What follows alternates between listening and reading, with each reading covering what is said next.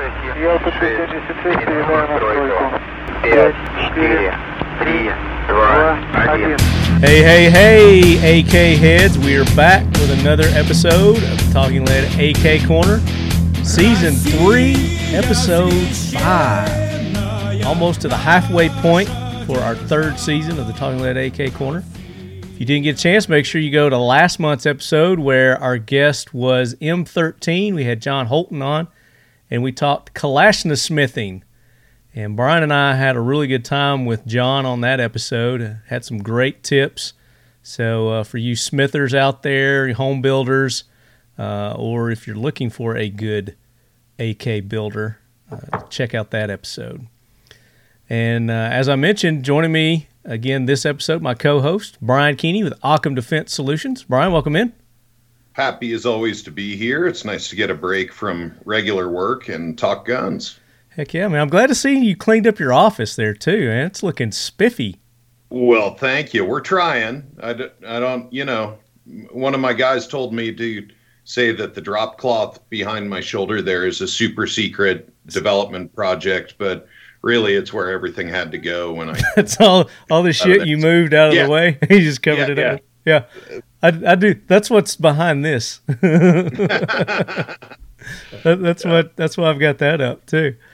So Brian, we're going to have a great episode. We're kind of switching gears a little bit from the AK, where I've mentioned it a few times, where I want to get into talking about some other guns. We're going to talk submachine guns, and specifically the UZI, the Israeli UZI.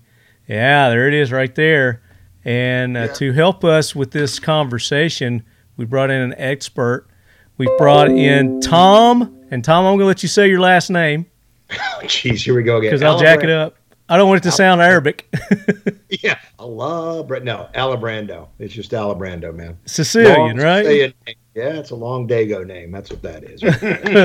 With Tom's with IWIUS. Tom, welcome in. One of the sponsors of the Talking Lead AK Corner. Absolutely. Thank you for having me. I appreciate it. This is fun. This is cool, man. Yeah, we're going to have a good time. I've been very excited about this, especially the build up to it, the research that I've been doing prior. As you lead heads are listening, I did a post earlier this week. I got to go to Royal Range USA where they had a full auto Uzi, and I got to play around with that a little bit. So that was really fun. Hopefully one day I'll get one of the new modern ones there that. The Uzi Pros. We'll have to have you up at the factory for the yes.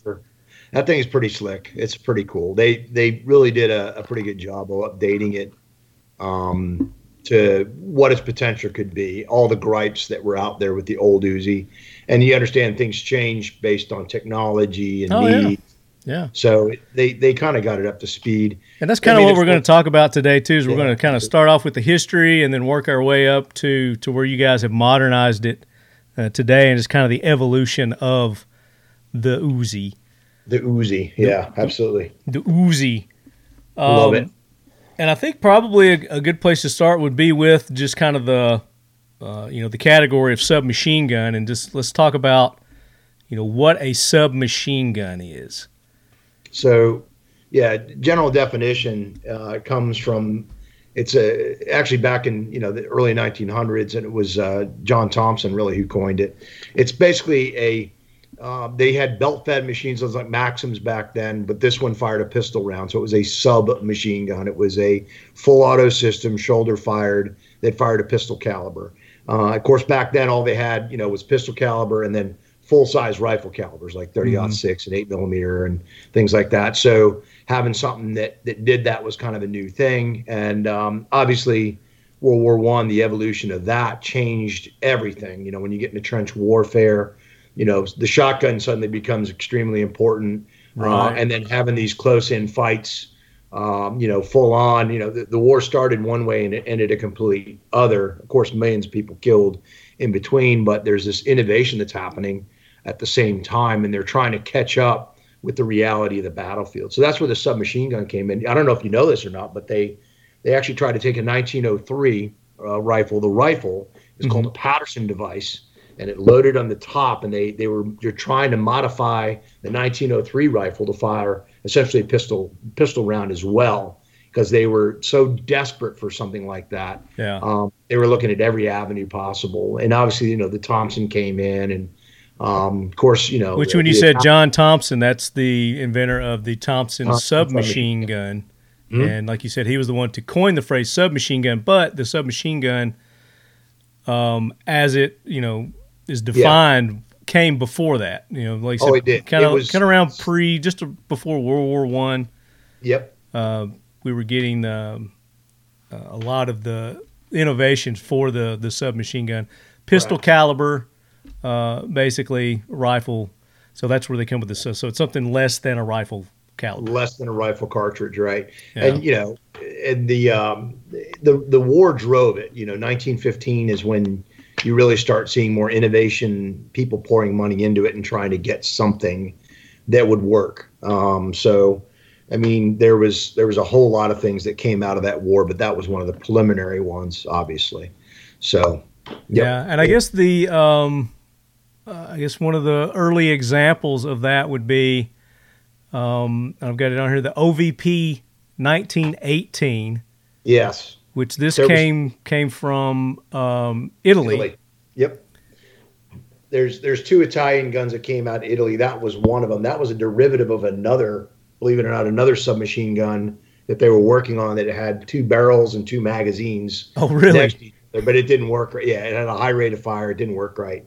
So they ended up switching it out to that, and that's where that came from. It had a very strange cocking device on it. It was very awkward. It was just an unusual weapon. It really didn't take off. You don't get into more of a modern system until, obviously the Thompson is I would consider it modern. Had more of a complex locking system. And then the MP18, the German gun, which actually carries over for a while. It actually works really well. But they're using wood stocks. It's not what you think of as a traditional submachine gun, like the Thompson. Everybody knows that profile, right. But the earlier ones were better built. They were milled instead of the stamp receivers, as we're seeing as they develop and become more and more popular, because they want to make them cheaper and easier to use and produce. But the earlier models, if you look at those things are solid. They're solid. They're beautiful guns. The OVP in particular, if you look at it, it did have a stamped metal kind of deal going on with it, and it was a bit awkward. But yeah, you're right. Most of the other ones were absolutely fantastic. I'm going to share my screen here for our video, because we're recording a video on this too. Can you see that? Yeah. What I've got there?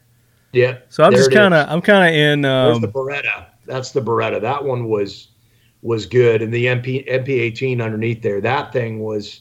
If you go behind if you blow up the OVP there. Yeah, here's the OVP. The magazine where it goes in, it feeds from the top. The cocking handle is actually that tube right behind the magazine.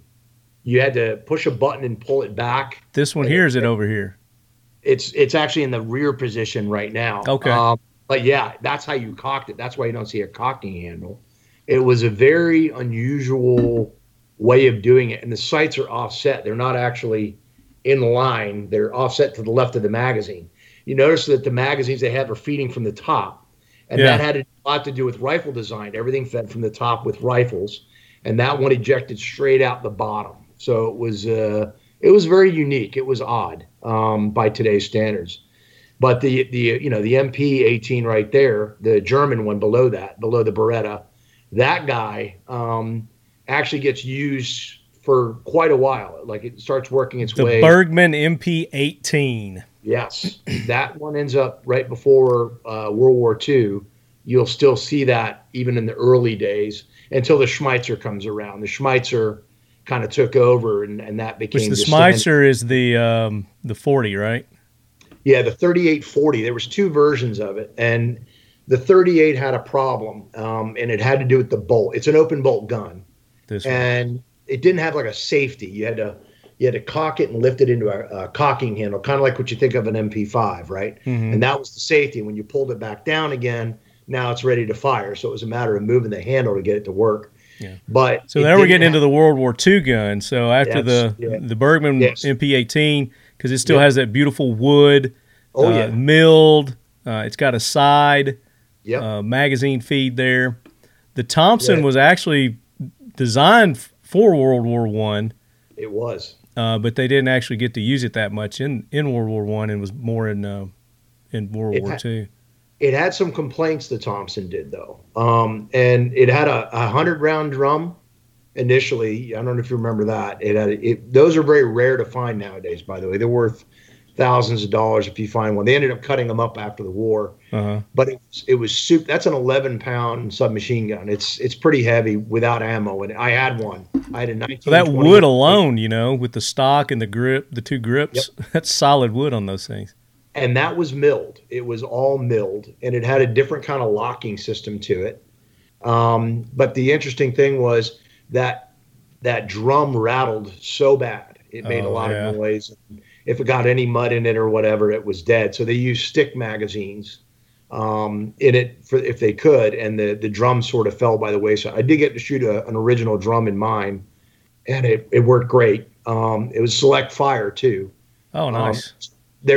So a lot of submachine guns, they're full auto and safe. And these the original one that you showed, the OVP, believe it or not, is a select fire. That's why it has two triggers. The one trigger in the front is semi-auto. The trigger at the rear is full auto, which is kind of unique. So it's ugly, but it was sort of practical too. So that's why you have two triggers in there. That rear trigger is the full auto, and the whole there you go, the whole assembly. Oh, okay. I didn't even notice it had two triggers, but yeah, it does. Yeah, it's got two triggers, right?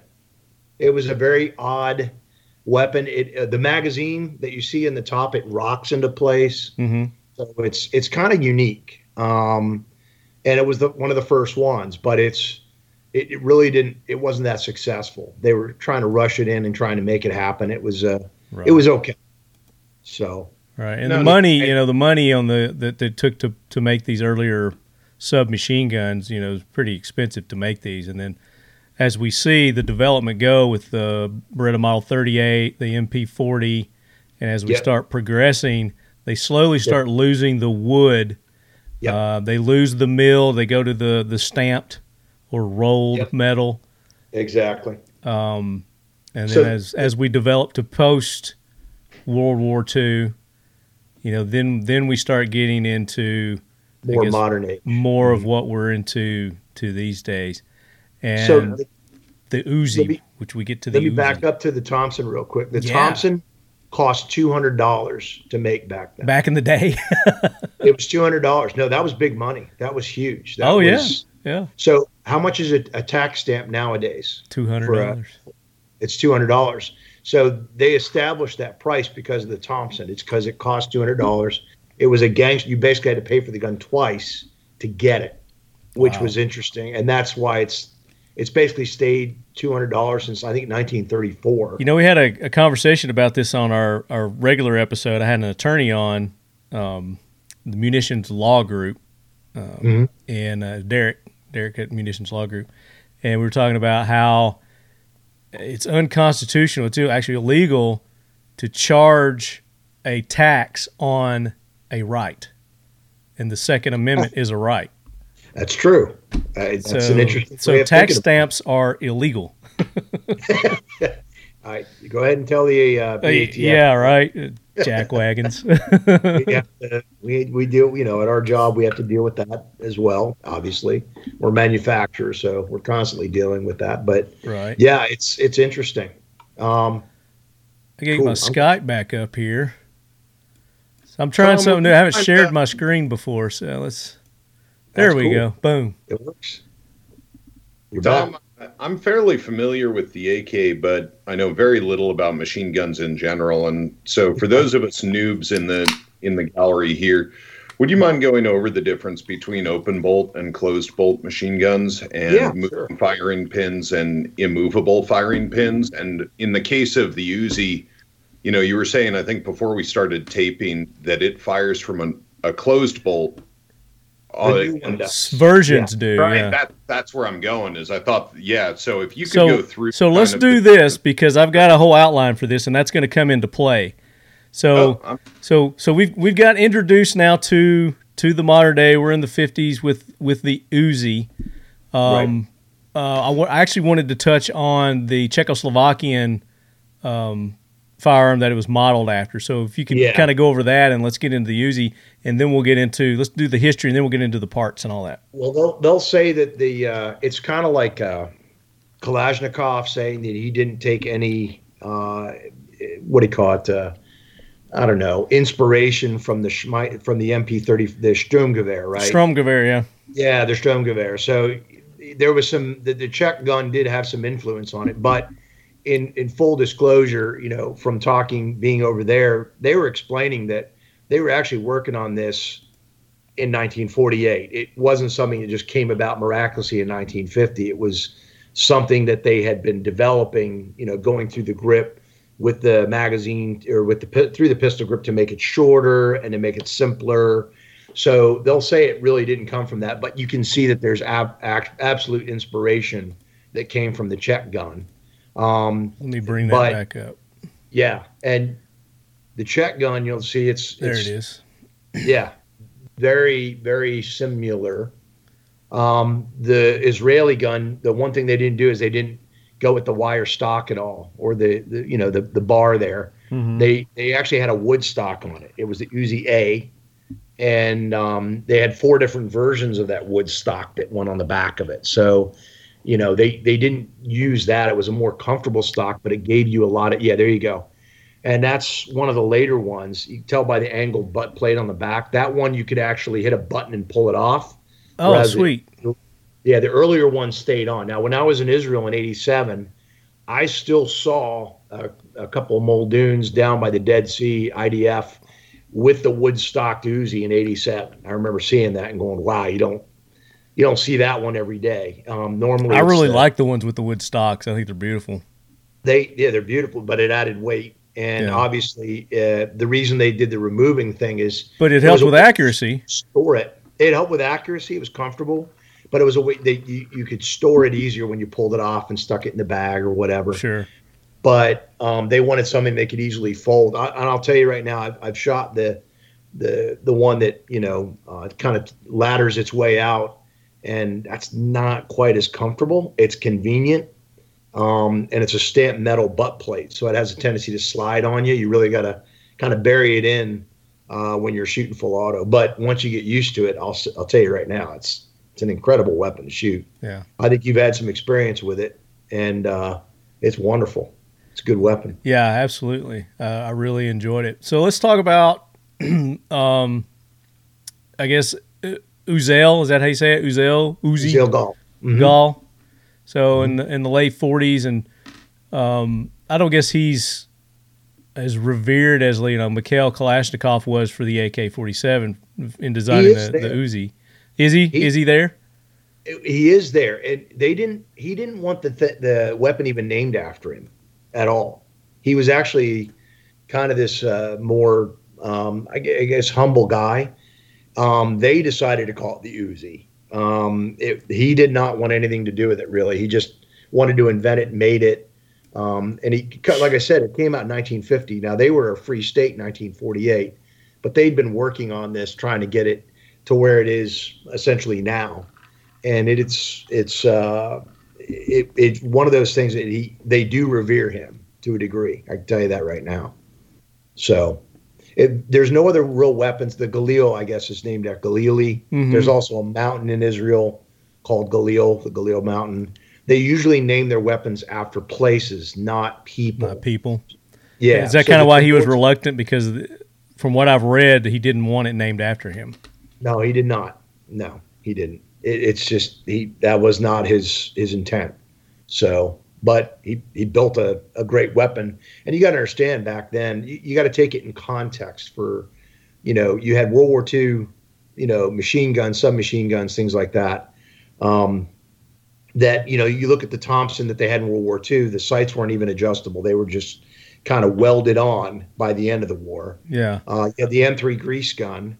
So there really hadn't been anything quite like this. It was, the check gun was there, but this kind of refined that a little bit. The sights were definitely usable. It was accurate. It was reliable. Well, that's something that degraded over the evolution of the submachine gun as well, were the sights, because you had, the sights were more adjustable on some of the earlier models, and then as you get as we progress, and they're trying to cheapen them and make them easier to produce, cheaper to produce. The sights are some of the things that suffered as well. But the Uzis are, like you said, they're a lot better than the Thompson submachine gun. They work well. They have a flip sight. One's for long distance. It's kind of like the old M16 sight. You have a kind of a near sight like for 100 and in, and then you have a flip sight that gave you distance, and you could engage targets out at distance.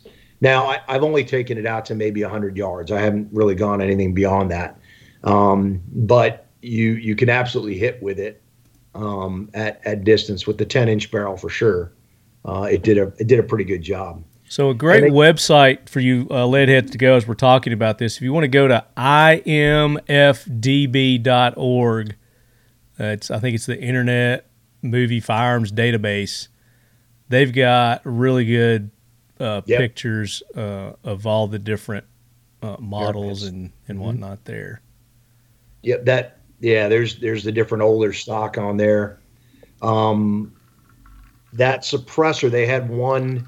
It replaced the barrel nut, and what you did was you pulled the barrel nut off, and then you attached the suppressor on. Was the barrel nut and it's on. That one was more of a flush fit. That's not. I think that's a different version. That one is. I'm talking about, but they got pretty creative with it. It's got a psionic suppressor on it. It says. So that's not the one that they had in Israel. Yeah, it's a little different from that one. So let's talk about how the Uzi operates, and that'll get into Brian's question that he was getting to earlier there. Absolutely. So the original Uzi, back in the day, there was the easiest way to make a submachine gun was an open bolt system. It was just a more efficient, cheaper way to produce a gun. The Sterling, the Sten, the Schmeitzer, the Thompson, all of them fired from an open bolt. What that meant was when you loaded the magazine, you cocked the bolt to the rear. Okay, when you press the trigger, the entire bolt comes forward, and when it comes forward, it immediately fires. Kind of like a belt-fed machine gun, right? That's an open bolt system as well.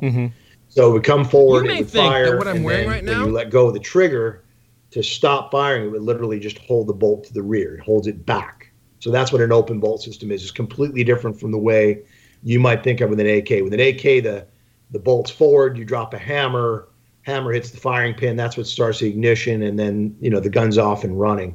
And that's not the way this works at all. Open bolts are opposite of the way you think. The unique thing about the Uzi open bolt, there was two things. The bolt actually went forward of the chamber. It's a huge hunk of steel in there. And because of that, because it went forward of the chamber a little bit, it really made that huge metal piece and that's a straight blowback, meaning it uses the weight of the bolt to delay the unlocking. That's why it's a straight blowback system. But that bolt being so far forward made it actually really easy to control, and it was a really good setup. That's perfect animation right there. And that's, if you look at the Uzi bolt, you can see how far forward it goes past the chamber when it's closed. So for you listeners on our podcast, not watching the video, you can go to 3D Gunner YouTube channel, and he's got a great animation of the action of the Uzi. Yeah. So the other thing that they did on the Uzi is it had a ratcheting system on the top. So the danger with a open bolt is if you're cocking it and you let go of the charging handle before you've engaged the sear, the bolt will fall and it will fire, right? So the finger doesn't have to be on the trigger for that to happen. The Uzi has a ratchet in it, meaning you pull it back. If you let go of the bolt too soon, it will catch the bolt. It won't let it go forward. So you have to get it all the way back to the sear point, and then it'll allow you to fire the weapon. So they knew they had, a conscript military, and they're trying to, engage, put these safeties in the gun to make it easier for these guys to use it. Because let's face it, if you're not familiar with weapons in general, an open bolt is kind of a tougher thing to get into. And that's same philosophy behind the AK. Making it as easy as possible for the conscript soldiers to. As easy as possible. Yes. Yeah. Not operation wise, but yeah. Correct. Philosophy of use wise.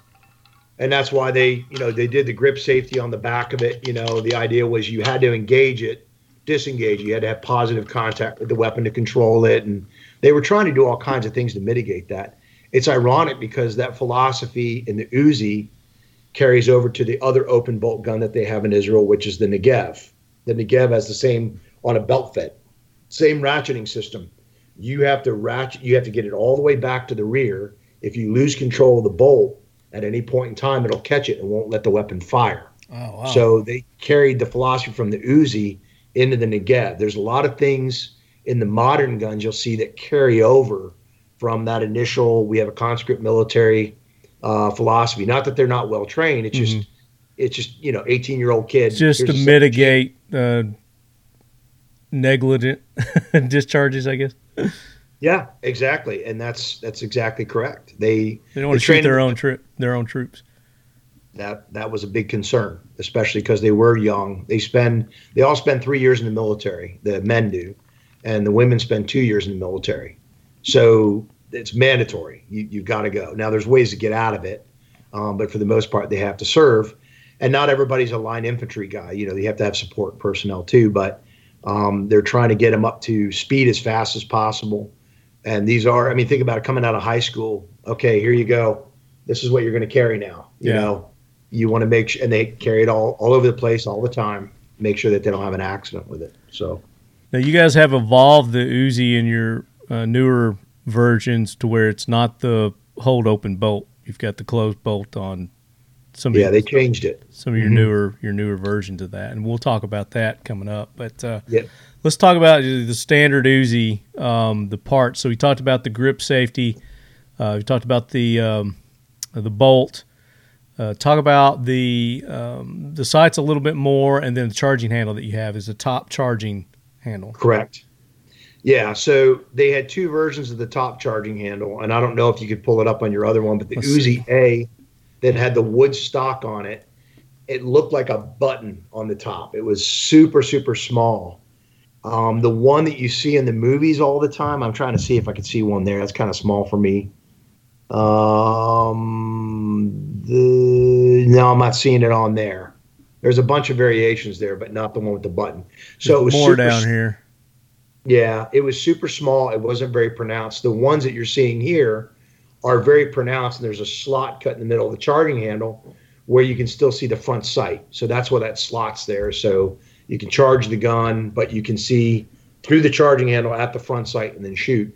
The original one of the complaints was that it was very difficult to actuate the charging handle. So they had to fix that. And then obviously later on, by the time, Entebbe's coming about, they got rid of most of the wood stocks and they went to the the stock that folded out. That was one of the key changes that they did. So I was trying to find an example of that. I can't find it. Yeah, no, they're out there. I've seen pictures of it. We have one. I'll take you to the factory in Israel. But if you go to the factory in Israel, they have, this a Sten gun. Let's go. There. I'm ready. And they have, man, I'm up for. Well, not right now. You probably can't fly into Ben Gurion currently. Well, yeah, they're in a little turmoil right now. There's a thing going on. Yeah, it's kicking off. We got a lot of friends over there too, so we hope they're okay. Hummus is attacking. So, if you go in the one of the showrooms there, they have the old Uzi and it's got the old charging handle on it. It was kind of hard to get to, so they went to the more pronounced one that you're seeing on almost every Uzi you see now, Uzi B version. So it evolved even when it was being made. The Uzi it was made under license too. Israel wasn't the only one to make it. There were countries that copied it illegally. China, and one of those. Croatia also. Yeah, Croatia did too. Oh, that's okay. FN bought it on or built it on license. The Germans before the MP5, they got into, was it Project 64? They actually had Uzis as well. There was 10 million by the time it was fully done, there was 10 million Uzis around the world. It was one of the most prolific submachine It's the guns most ever. produced submachine gun ever, from Yes. what I've read. I don't think there's one that's Nope. compared to it yet. No, I agree. I think that's correct. Mm-hmm. So that should bring us to, well, let's talk about the magazine also. We haven't talked about the magazine. So, Sure. Uzi at the time, the grip fed magazines. So this So the is design allowed them to do that. Yeah, this is a modern Uzi magazine because it's got an extra cutout in it, and we'll talk about that later. But this will fit in the old Uzi, and it had a stop on the bottom of it, and there's a little slot cut in the bottom. And this is it's a philosophy thing, so it's a European design.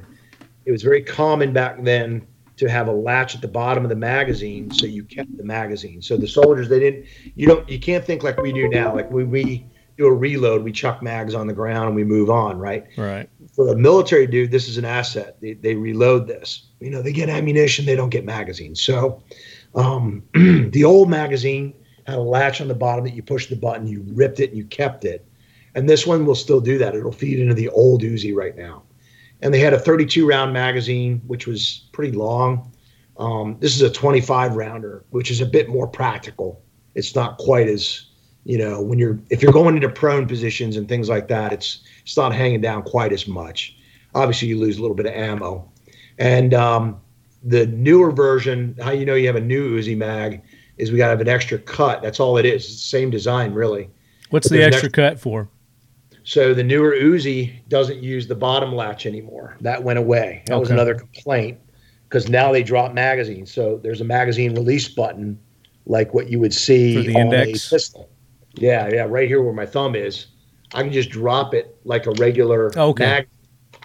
Right? So, if I'm doing a reload, essentially, I can run this like a regular pistol if I need to. You just hit the button, drop it, load, and then charge, and then you're good to go. Because the original one, the mag release is at the bottom of the grip. Rip it out, rip a new one in, reach over the top, and charge it. That's how you reload it. That's exactly right. The top charge was kind of interesting, too, because if you look at the old Galil, like the 1980s Galil, what did you see? You had an upturned charging handle.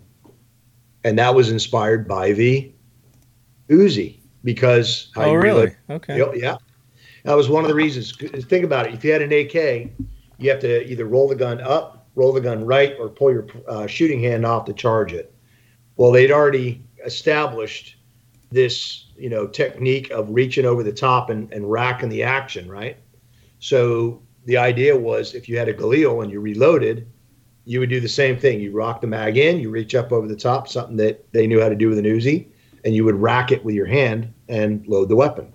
So it kind of carried over on the old Galil, not the new one.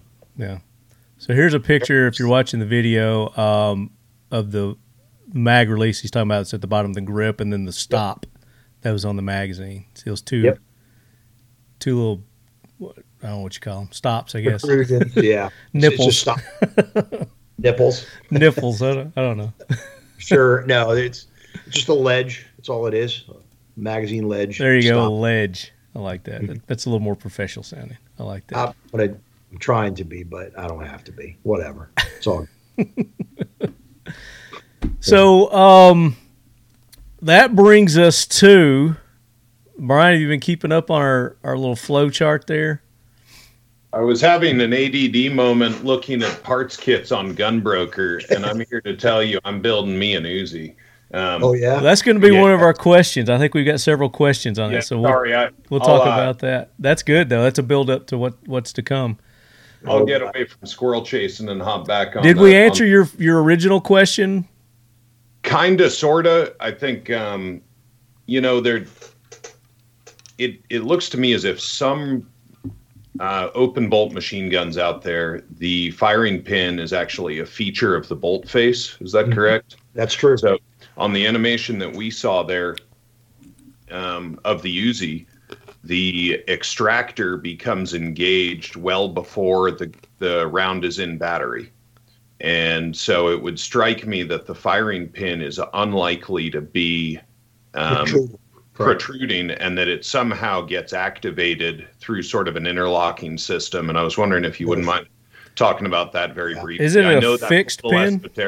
It's a fixed pin. It's, believe it or not, it's just enough where once it gets in, it taps it and it fires it. Oh, okay, cool. It's not much. It's just enough to get it going. Neat. And in terms of, the equivalent of a light primer strike, about, how many fail to combust events have you had in your time running with a system like that? No, you really don't. The only thing I've ever had is sometimes a feeding issue, and that has to do sometimes with old magazines or magazine springs not keeping up. Well, but sure. Be honest with you, the thing, if you look at the mass of that bolt and the spring that's pushing it, it's known for its reliability because of that. Yeah, sure. Just because of the mass of it. Now, that's not to say, here's the bad thing about open bolt systems. There's one huge disadvantage to it, especially if you're in the desert, is for the weapon to operate, obviously the bolt's open, so that allows dirt to get in the gun. Now, they would not typically just carry it with it locked to the rear. It would be safety off, bolt forward on an empty chamber. And when they had an issue, they'd rack it and then start shooting. Is it possible that Israeli carry comes from that functionality of the UZI? As I understand it, the Israeli manual of arms on, say, a Glock would be to not carry one in the pipe and to rack the gun at sign of threat. So that had to do more with the pistols they were issued back then. It was the Browning high power, which is really designed to be carried, British rule, right? So they had a lot of Browning high powers, and that was a weapon that was designed to be carried cocked and locked. And they were not comfortable with that, especially not everybody got a pistol, so officers would have them maybe, or guy on a machine gun or a belt fed of some kind, he might get a pistol, and they didn't have a lot of training in it. So it was another one of those things that, leave the hammer down, leave the chamber empty. When you bring it up, you're going to rack it and then shoot. And that was the idea behind that. And it carried over for, like, they have Glocks now, which is designed to be carried with a round in the chamber. Mm-hmm. And there are units doing that now, just so you know. It's not every unit does that. The line units might do that, but not, Sarah Metcalf, they're going to carry a round in the chamber. Those guys, Yamam, which is like their HRT, they kind of shoot the way we do now, and they run around in the chamber. They're not all like that. A lot of the Israeli guys that I know that were SF, that carried concealed or whatever, there was a round in the chamber. They didn't do the racking thing as they came out, like what you're thinking of. Got it. Naively, there's a, I think it's on Netflix. There's an Israeli show called Fauda. I know it. It's legit. And it's about a, tier 1 counter-terror unit for those that haven't seen it. And there are several scenes where the main protagonist is practicing. The amount of times he racks the slide is just insane. And it's wonderful to know that is Hollywood theatrics and not what's actually going on there now, because I just grit my teeth every time I see those scenes. It's like, good Lord, you're wearing out your slide. Is that a subtitle TV show? I'm assuming it is. Some of it, yeah. And it's really great. Like FA, I've seen it, but I've never watched it because it looked like it was going to be subtitles, and I hate subtitles. But I did watch one last night that was subtitles, and it was pretty good too. Yeah, you do have to read your way through a lot of it. However, it's really cool to see an Israeli take on Israel. And they give a fairly compelling case to the Palestinian terrorists. They give the devil his due. And that's so uncommon to see in general, especially, and I wouldn't have expected it with Israel, because the propaganda against Israel is so strong that I wouldn't have expected that. And so it's just a really surprising series in a number of ways. And the action is pretty legit. Like So, it's so fairly. are they using Uzis in that? Yeah, they used the Uzi Pro in a couple of them, Okay. and they used the Tavor, the Dan rifle, which is our precision rifle, 338 Lapua. They have that in there, but they use the Glock. They use the hell out of the Glock, really. Mhm. So, but the interesting thing about all those actors in that show is they're all Israeli. Mm-hmm. Yeah. So the ironic thing, this is going to be interesting. So the most of them have been in the military. Then I would say the all majority of of them those. yeah, all of them have been. Unless they did that one thing that they can do to not serve. To opt out. Yeah, there are certain. I guess it's very hard to do, but there's ways to opt out, but it's very rare. The most Israelis, if you're like most of the guys I work with, I say, okay, you're Jewish and what? Because most Israelis aren't pure Jew per se, right? Like the guy I work with, he's Polish and Jewish.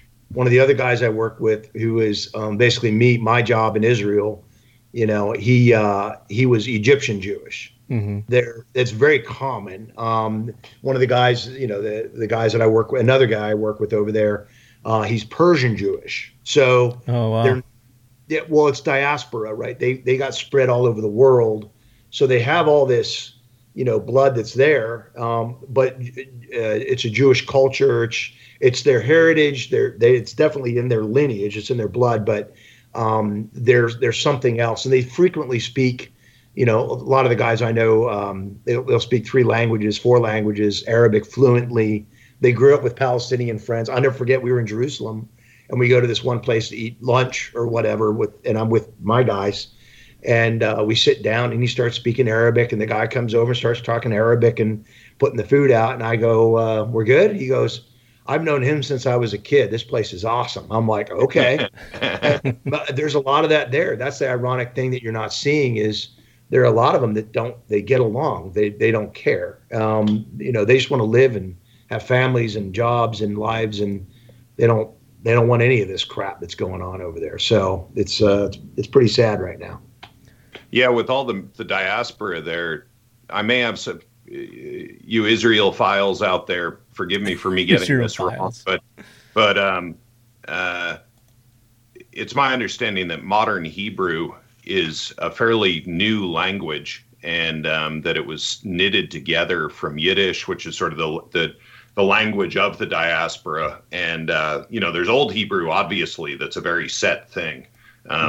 But after everybody got scattered and then came back together, there are a couple different dialects of Yiddish that they kind of knitted together to get modern Hebrew. And so we don't think about it, but, Israel's only about 70 years old, 75, something like that. 1948, that's it. 1948 when they started designing the Uzi. Yeah. Yeah. So there's a I don't know how true this is, but there's a story. A country that was designed around a gun. Isn't that awesome? Yeah. It's a country designed around a gun. Kind of looks like it a little bit, but they were making it when the British were still there. They actually started designing it when the British were still there.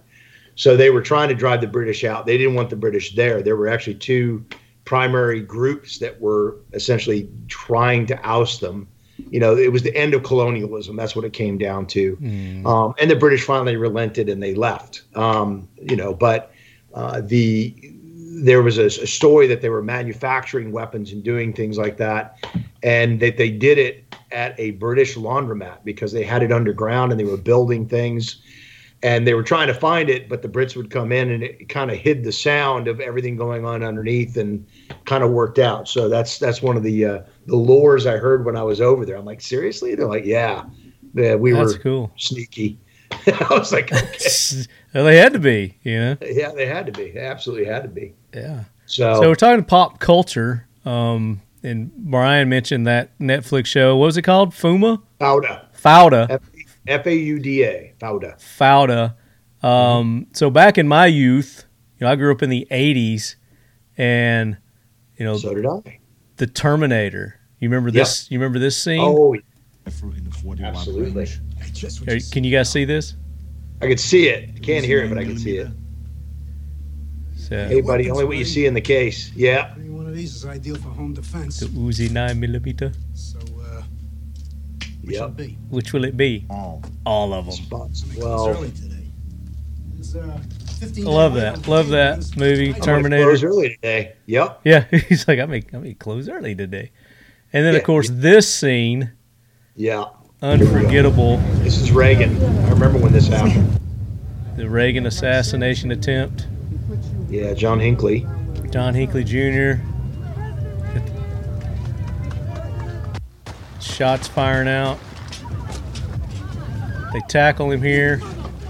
And then watch over here to this side. Yep. You got Brady's down. Brady's There down. it There is. he is right there. See him with the old Uzi? Yep. Popped it out of his briefcase. He's going to come back over here. There he is. He's deploying the stock right now.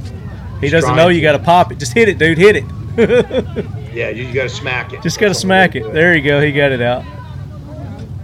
Yep. So Secret Service had that gun for a long time. had up until the 90s. I think so. I think that's right. Mm-hmm. Yeah, That's had up correct. until the 90s where they replaced it with the, I think the MP7. I don't think it was the 7. I know they had the MP5 for a while, the K and the PDW, but Yeah. I thought the MP7 came a little bit later because the May have been. MP7 was I know they have it now, Mhm. but I can't remember when they brought that in. But yeah, there's the old. I remember seeing that scene, and I'm like, holy cow, an old school Uzi. Yeah. I mean, that's famous.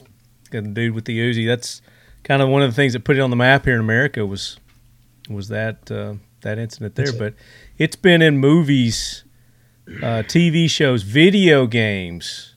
Call of Duty. If you're a Call of Duty player, they've got the Uzis and the different variants. Yep. In the Call of Duties, Rainbow Six. But there's just Bad guys and good guys alike use it. From absolutely. Intent to the PLO in the 70s, they used it. So If you go on that IMFDB, you can go through and it tells you just scan it through. These are all the movies, TV shows. that's movies. Yeah, this is movies that it's in. Holy cow, Congo. It tells you the movie, the actor that was using it. Patriot Games, that was a good one. That's Jack Ryan. Yep. The Jack Ryan thing. Sean Bean had one too. Yep. Wow. No, it's pretty cool, but eventually it had to change though. It couldn't stay the way it was. Then we If get it to was- modern day. Tenet, the movie Tenet, 2020 came out 2020. That was in that. Extraction, which I think that's a Netflix. Isn't that a Netflix? That was Netflix. Yep. That was a good movie. Thor, wasn't Thor in that? Correct. Yeah. The was Bangladesh good. We- police are using it. We also had we had a Tavor in that one too. Oh, There was you a did? Tavor. Yep. The good guys when they're on the bridge and he's trying to get out. You can see one of the guys trying to help Thor out, and he rips out the old Tavor SAR. It's the Oh, old SAR. nice.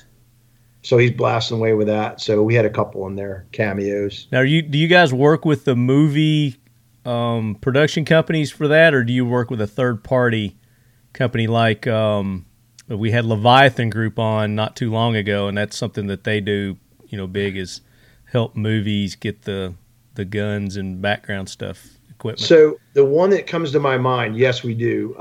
They just buy the weapons and then they modify them because they're manufacturers, so they can just change the gun. But ISS in California, the guy who has the show Hollywood Guns, Hollywood Guns, yeah.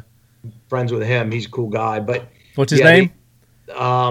Is it Rock? damn It's it. not Rock, is it? Is that Rock? no, God Almighty, it's killing me because we just texted back and forth yesterday, and now it's one of those moments when you're on.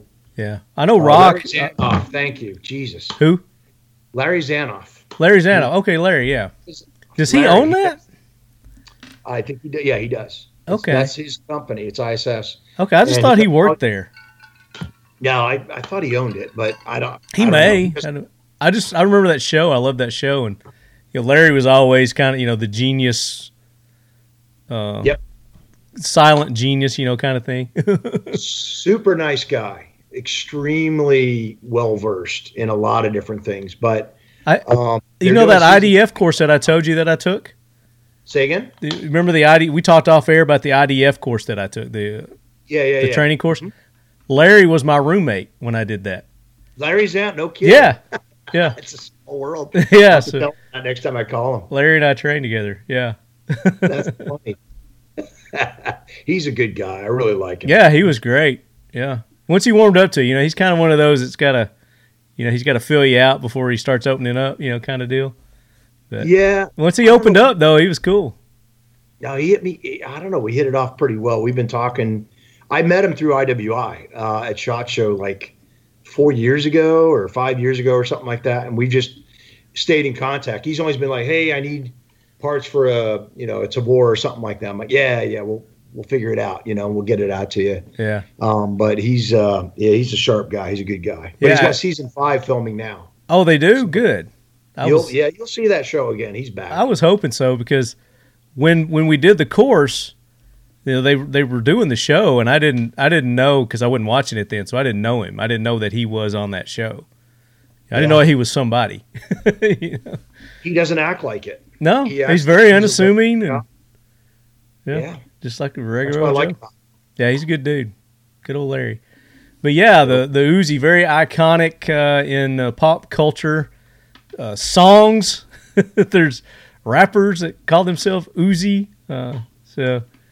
So Benjamin Netanyahu and his brother, when they were in Entebbe, were using them. I know that for a fact. That was one of the weapons that they used there for the Entebbe raid. Okay. Yeah. They're using them right now? No, the Uzi's pretty much, that version of the Uzi is done. The Uzi Pro is being used currently in very limited quantities. They don't use it a lot. But matter of fact, they don't even have the machinery to make the old Uzi. Oh, really? No, they don't. We imported, I could talk about this now, I guess, but we imported the last 31 old Uzis for a specific contract ever about 3 years ago. Got to touch it. I should have shot it. I didn't. We didn't test fire it. They were test fired in Israel and sent them on to the client. But they were the last 31 ever imported into the country. They had to refurbish them, go in, get parts, and we let the client know, just so you know, these are not new, but they will be like new by the time you get them. And they were. They looked 6 magazines and the packaging just like, factory fresh. I was like, oh my God, 31 of them. This is beautiful. Did you guys do the work on that, or did you subcontract that out? They did it. Israel did it. The whole thing. Very nice. Did it for us. And they're like, we'll never do this again. Never say never. Come on, guys. Never say never. The client needed them. We helped them out. And well, let's talk about the modern day. What you guys are doing with the Uzi now at IWI. So you made a lot of changes to it. A lot of changes. And it had to do with feedback. So again, back then you didn't worry about optics. They didn't have that kind of thing. The top charging handle went away, and on the Uzi Pro, it went to the side, like what you're seeing here. So, get rid of the magazine here. But yeah, it's now on the side. It's a side charging system. It does reciprocate when you shoot, though, when you fire it. But fortunately, it's not near your hand, so you're not really worried about it. It's not an issue. Kind of like an AK, right? You shoot an AK, nobody complains about the charging handle moving. It's out of the way. It's in the right spot. Because they moved it to the side, they were able to put a pick rail on top, and now you can mount optics on top. Now, optics of your choice. Optics of your choice. Height of your choice. Now, it still disassembles in a very similar way to the old Uzi. You push a button and the top cover comes off. Come a little more center with that. Oh, sorry. That's fine. Yep. Okay. So the top cover kind of rotates off. There's a lever at the back, and that's what takes it apart. And the old Uzi was the same way. That really never changed. If you're going to look at this, where the inspiration from this size came from, it's the micro Uzi. There was the mini Uzi in 1980. Then there was the micro Uzi. It came out in 1983. The cyclic rate on that thing was like 1,200 rounds, 1,300 rounds. It was ridiculous. It was quick. And we didn't talk about that real quick. So the original one was around 600 rounds per minute. Very manageable. Easy going, easy to shoot. Right. So now, and as it progressed and it's getting smaller. It gets smaller, it gets faster. It gets faster. It gets a lot faster. The mini was like 900 to 1,000. I shot one of those. I remember blasting away with that thing. and you couldn't really get twos. It was you touch the trigger, you get threes, Yeah. fours out of it. They went further on it on that version. They had two vents cut in the barrel to act as a compensator, and it's ironic because they were cut high and right. Because where does the gun climb? It climbs high and right. If you learn to shoot a submachine gun, and I know you're pretty well versed, you've probably been to some schools.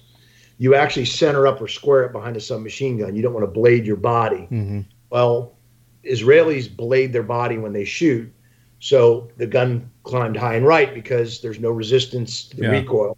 So they cut two vents in the front of it on the micro and the mini to try and compensate for the gun going high and right. And it sort of works, but at 1,200 rounds a minute, whatever. Right. Who knows? So they need to put an anchor on the barrel to hold it down. Yeah, they put a vertical foregrip finally on the UZI Pro. It folded down, so you could grab it, you could hold on to it. And this one has the pick rail on it, but the UZI Pro, it actually has a slanted forend. It looks almost like a cutlass, like what you would see on a bore. It comes up, and they have these removable front rails that come off. And they actually made a round rail and a suppressor that went inside the round rail. And it gave you space for mounting things, so you could attach things to it. Right. And that one is slick as hell. It's actually pretty cool because it looks almost like an SD or internally suppressed, but it's not, obviously. But it does a pretty good job. Because they were able to get rid of the top, you obviously have the optics. They still left the sights on it. Now, I'll be honest with you, the sights on this are when you have a brace, your face is so close to the rear sight. I'll be honest with you, it's pretty blurry. It's very difficult to use. And to be honest, also, I mean, if you're using one of these, you're not really going for accuracy. It's close quarter, you're right there, and it's just like you're pointing a finger kind of deal, Almost. I would tell you right now that I can hit 150 yards with this thing. Yeah, but that's not going to be your primary to go long distance with. Its not primary use, what I'm saying is primary use 50 yards an inch is to get somebody out of your face quick. And it's 50 yards and in, or that's what most sub guns are designed for. Is kind of close, and it is a select but that is box. impressive that you can hit accurate at 150 with that. With how long is that barrel? Oh, it's like 4 inches. Hang on, pull it out. Make that. There you go. That's it. That's it. That's the barrel. Holy that's cow. The barrel. That's it. Now the new ones that we're bringing in, just the civilian version, just for your edification, are threaded. Okay. There's no threading on this one.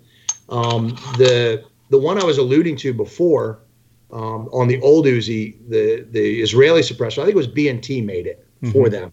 They have a relationship with B&T. It replaced the nut, the barrel nut that screws on, that holds it all together. It actually replaced the nut, and the suppressor just went right on the barrel, and boom, you got a can. And it was a way to attach it securely, and you were good to go. So it was a very simple way to do it. So the original Uzi was 10-inch. It had a 10-inch barrel, and then you went down to the mini, and the mini has what was it, like 7-inch? 7 inches or something like that. 7-inch, and then you get down to the micro. Yes. Is that considered a micro, the one you have there?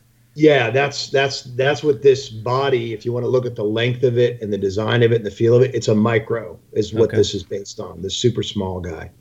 It's very little. There you go. Hold it up a little bit. Down just a little. Just hold it down. There you go. Right there. Perfect. I'm just gonna move it around. Gun porn, man. We got to have the whole thing. I want to see the bottom and everything. Holding out, freaking, the baby or something like that. Yeah, it's this is more like the micro Uzi. They actually on the micro on the new, they call it the Uzi Pro. It actually has a real legit stock with the comb height riser, and that was one of the complaints of the mini and the micro is this. And if you ever shot it, it was not fun. Like if your face hit that while you were shooting. Oh yeah, I can imagine. It smarted a little bit, yeah. Get some scrapes. And it slid, so it has a comb height riser and a legit stock. And you can still, you just pop it. The hinge is just like this one, and you can fold it and you can shoot it from the folded position. So if you had to. Not this one. The stock you can. Now, This can you mag dump that with one hand? One-handed? Full auto? No, I wouldn't do that. You're gonna not. It's gonna climb a little bit. I don't want to have that incident like what happened in Arizona where the kid killed the. Yeah, that was horrible. Yeah. That was an Uzi. That was a mini Uzi. Oh, it was. Okay. It was an Uzi, and that was a mistake that was his fault. Yeah, I mean, obviously, yeah. Bad, but that was a bad decision. It was just not right. Nope. I feel bad for the kid more than anything else. Yeah. So the other thing they got rid of was, again, like we alluded to earlier, is they went with the magazine release button. Sorry, magazine release button. Thank you. Yes, sir. Right there, where you can actually hit the button with your thumb. Americanized it. They Americanized it, and that's because they're doing this with pistols over there now, right? They have Glocks, they have all kinds of other things. So, all right. Why do the latch anymore When you can just have them do one thing and be done with it? ASP red gun right here for all your training needs. Nice. I think they have Uzis too. I'm not sure. Do they? I think they do. For real? I don't know. They might. I have to ask. Okay. They got a big selection. So one of the most common questions that we got asked about this guy at almost any show, after can I own that? Is how do you shoot it? Because this version, like I said, the UZI Pro has it looks like a cutlass that you can put your hand on. Mm-hmm. And this one, you don't have the cutlass. So the idea behind this, if you're going to shoot it. Wait, I got a picture of that. Let me. Yeah, you grab it just like a pistol. Mm-hmm. Just put your hands. There you go. Right, there you go. Is the cutlass a removable thing, or is that one that's built into it? It's built that way. It's built that way, but the vertical foregrip that hangs down is part of it. It's part of the cutlass. So if you go to the IWI, there it is. Is that it? That's it right there. Perfect. So if you can make that bigger. That's what she said. Yeah. Hold on, I got a video playing there. That's. So you can see the cutlass, and you can see underneath the very front of it, where under the barrel. Keep going up right there. Oh, that's folds out? That folds out. Okay. Mm-hmm. Interesting.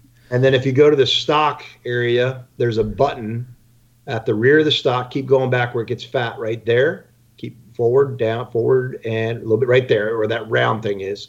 If you push that button forward more, just a hair, right there. If you push that button in there, there's a comb height. It pops up so you can change the height of the stock. Which is pretty that's awesome. Yeah, it made it better. And even at 1,200 rounds a minute, that one you can control. That front piece there with the hook that hangs over to protect your hand with the pick rail, that all comes off. And you can replace. Yeah, that whole thing. There's a right above where the grip comes down. There's a little. It looks like a Glock disassembly lever. You pull that down and it slides off the front. That little thing right there. Yep, that's exactly it. You're right on it. Yep, yeah. Good. You can put the round deal on it and then internally suppress it. So it just makes it more better. And what do you call this formation here? I call that a cutlass. Cutlass, okay. If I'm joking just around. Just like the sword that protects the hand? Yep. Yeah, or staple gun, whatever. Staple gun. It kind of looks like a nail gun, yeah. It kind of looks like a nail gun. That's exactly right. You would be correct. I like that. Yeah. Very cool. This is the one that's available for use now currently, and that's the UZI Pro. UZI Pro. Mm-hmm. Now, are you still making the 10-inch? The 10-inch Uzis, 10-inch barrel. They don't make any of them. So is this the only one they're producing right now? For the U.S. market, yes. This is it currently. Okay. And like I said, they've eliminated all other versions of the Uzi. It's this one and then the full auto one that you had a picture of a second ago. Uh-huh. That's what they have, and that's what they're using. So full auto, they're not making a semi-auto in the one I shot. Is that what you're saying?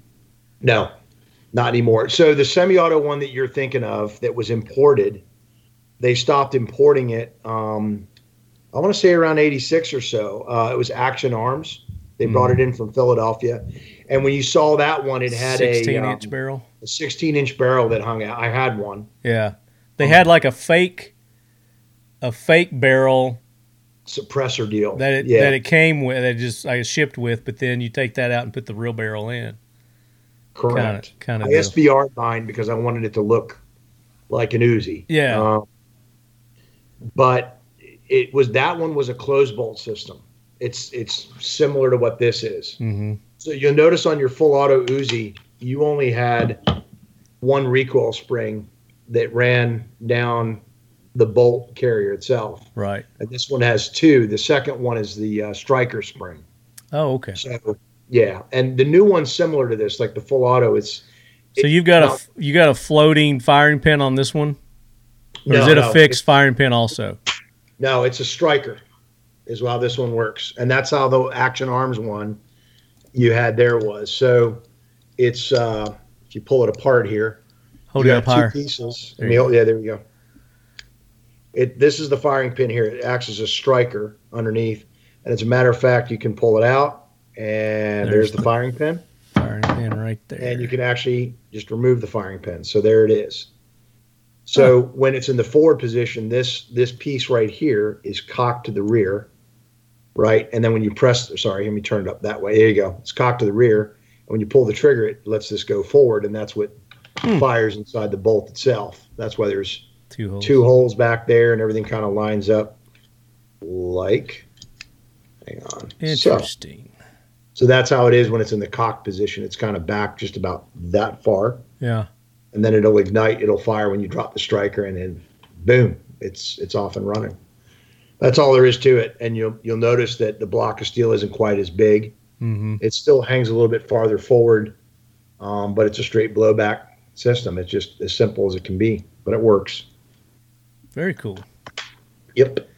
It's pretty Ryan, you have any questions? You just awestruck there. And there's I'm loving it. Right there. There's not much to it. No, there isn't. The commonalities to the AK are really striking in philosophy as much as anything. But the sheet metal, the way the barrel is just a pipe. It's so simple, and so there's a lot to love about this architecture and a lot to learn from it. Tom, you'll probably not be aware, most people aren't, of what we named our company after, but Occam's razor, if you've ever heard of that. I have. All things being equal, the simplest answer is the best one. And that thing is all kinds of beautiful from that standpoint, very little to fail. And the way that the bolt carrier, as it were, or the bolt, wraps around the barrel itself, that's really clever. Like, there's a whole bunch of sort of secondary mitigation of things going bad. Well before that round could get ignited, it's already shrouded by both the bolt and the barrel. Yeah. There occasionally, like when you shuck a round out of a Glock, it'll ignite, and people that have their hand over the ejection port when they shuck a round out to catch that round, don't have a good time when that happens. No. And so there's that's a really cool architecture there. And yeah, awestruck is the right word for it, Marty. You just got to think of it in the context of 1947, 48 time frame when they're trying to think this stuff up. Sure. And it's, obviously. Go ahead. No, go ahead. No. Yeah, then obviously things moved on, and it's funny because the MP5 is arguably one of the, it's a more complex version of a submachine gun, but it was one of the better ones. But the Uzi still kind of held its own all through that 70s, 80s time frame. So it's a neat system, no doubt. And it came in 41 Action Express. There were other calibers for it. I saw 145 Uzi in the U.S. It was a U.S. thing, and it was a semi-auto system, and it's very rare. If you find one of those, that's one of the rarest birds ever. So, yeah. There's 22 versions out. There's the 40s. There's some 40s that were made in the 40 caliber, and then the 41 AE. Action Express, yeah, that was a very short-lived cartridge, really. They made that for the Jericho as well, or the was it the Jericho or the can't remember if it was the Jericho or the Baby Eagle, but they made a 41 Action Express, and it was imported by, I want to say it was, God almighty, Magnum Research, the same guys that were doing the Desert Eagle and things like that. It was very odd. I believe it was the Desert Eagle. Yeah. The 41 Action Express pistol cartridge developed in 1986 to reproduce the performance of the 41 Magnum police load. Yeah. It was, we knew back then when we saw it that it probably wasn't going to last. It wasn't going to survive. And go ahead. No, go ahead. In 1988, IMI, which is IWI now, also developed a 9mm Action Express, which was a .41 AE neck down to 9mm. It offered a much larger case capacity than the standard 9mm case, allowing velocities that matched that of the .357 Magnum when loaded with light bullets. Sounds like the SIG 357, doesn't it? This move anticipated the parallel development of the .357 SIG from the 40 Smith & Wesson in 1994. Yeah. Very cool. Pretty interesting. It all ties together. I mean, we leducate here. This is a show for leducation. Yeah, it is. We leducate the unleducated, Tom. Absolutely. So, let's go to some of our listener questions now. I want to field some of these questions because we got a lot of questions this time. And I'll start off on Instagram. And while I'm going through and looking at this, Tom, we didn't do this in the beginning. I wanted for you to talk a little bit about your background and kind of where you come from. It's very interesting. So I was a cop in Arizona. I graduated political science degree. Poli-sci. Poli-sci guy and a history minor. That's why when we were talking before, I was like, are you a history guy? I should have double majored and just done history because I really enjoyed it. But I was a cop for 11 years, but I was a SWAT guy and a law enforcement sniper, and I taught CQB and all those things. I taught at the academy. Then I ended up leaving and working for Blackwater, which was back in 2004. Met some interesting, good people, which I still talk to this day back then. I worked for them for about 10 years, actually. And I was already kind of a foreign weapons freak when I was a cop. I had exposure to it through a lot of other folks that were into that. And you just kind of, in Arizona especially, you find each other and then you end up working with all kinds of neat systems, MG34s. And I got to shoot an original Sturmgewehr STG-43. It was the predecessor to the 44. Nice. There was like 200 made. And you got pictures of that, right? No, I only fired 4 rounds out of it too, by the way, because he couldn't find ammo at the time. It's a very weird cartridge. So when I worked for BW, I worked initially in open enrollment, which is everything from civilian training to law enforcement to military. We did all the specialized training courses. I worked with anti-terrorism assistance. I worked with CNTPO, which is a counter-narco-terrorism program for DOD. And I taught a lot. So I did some intel work. I did counter-assault. I did PSD-related work and a lot of training. And I ended up going to 4 different places officially, Iraq, Afghanistan, West Africa for a while. And I bet that was Mexico. Interesting. Yeah, West Africa was definitely interesting. Were you doing narcotic stuff in Mexico?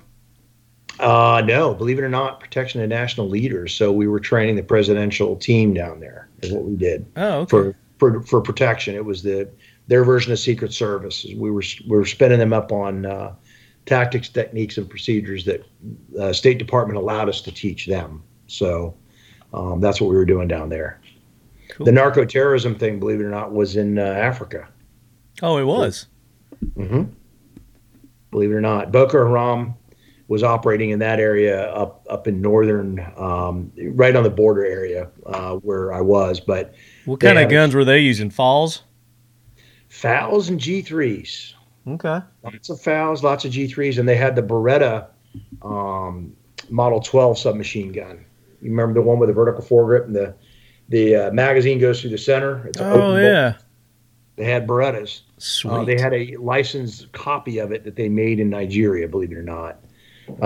So yeah, but they were Belgian FALs. They were beautiful rifles. is what we had on our base primarily. Would love to have one of those.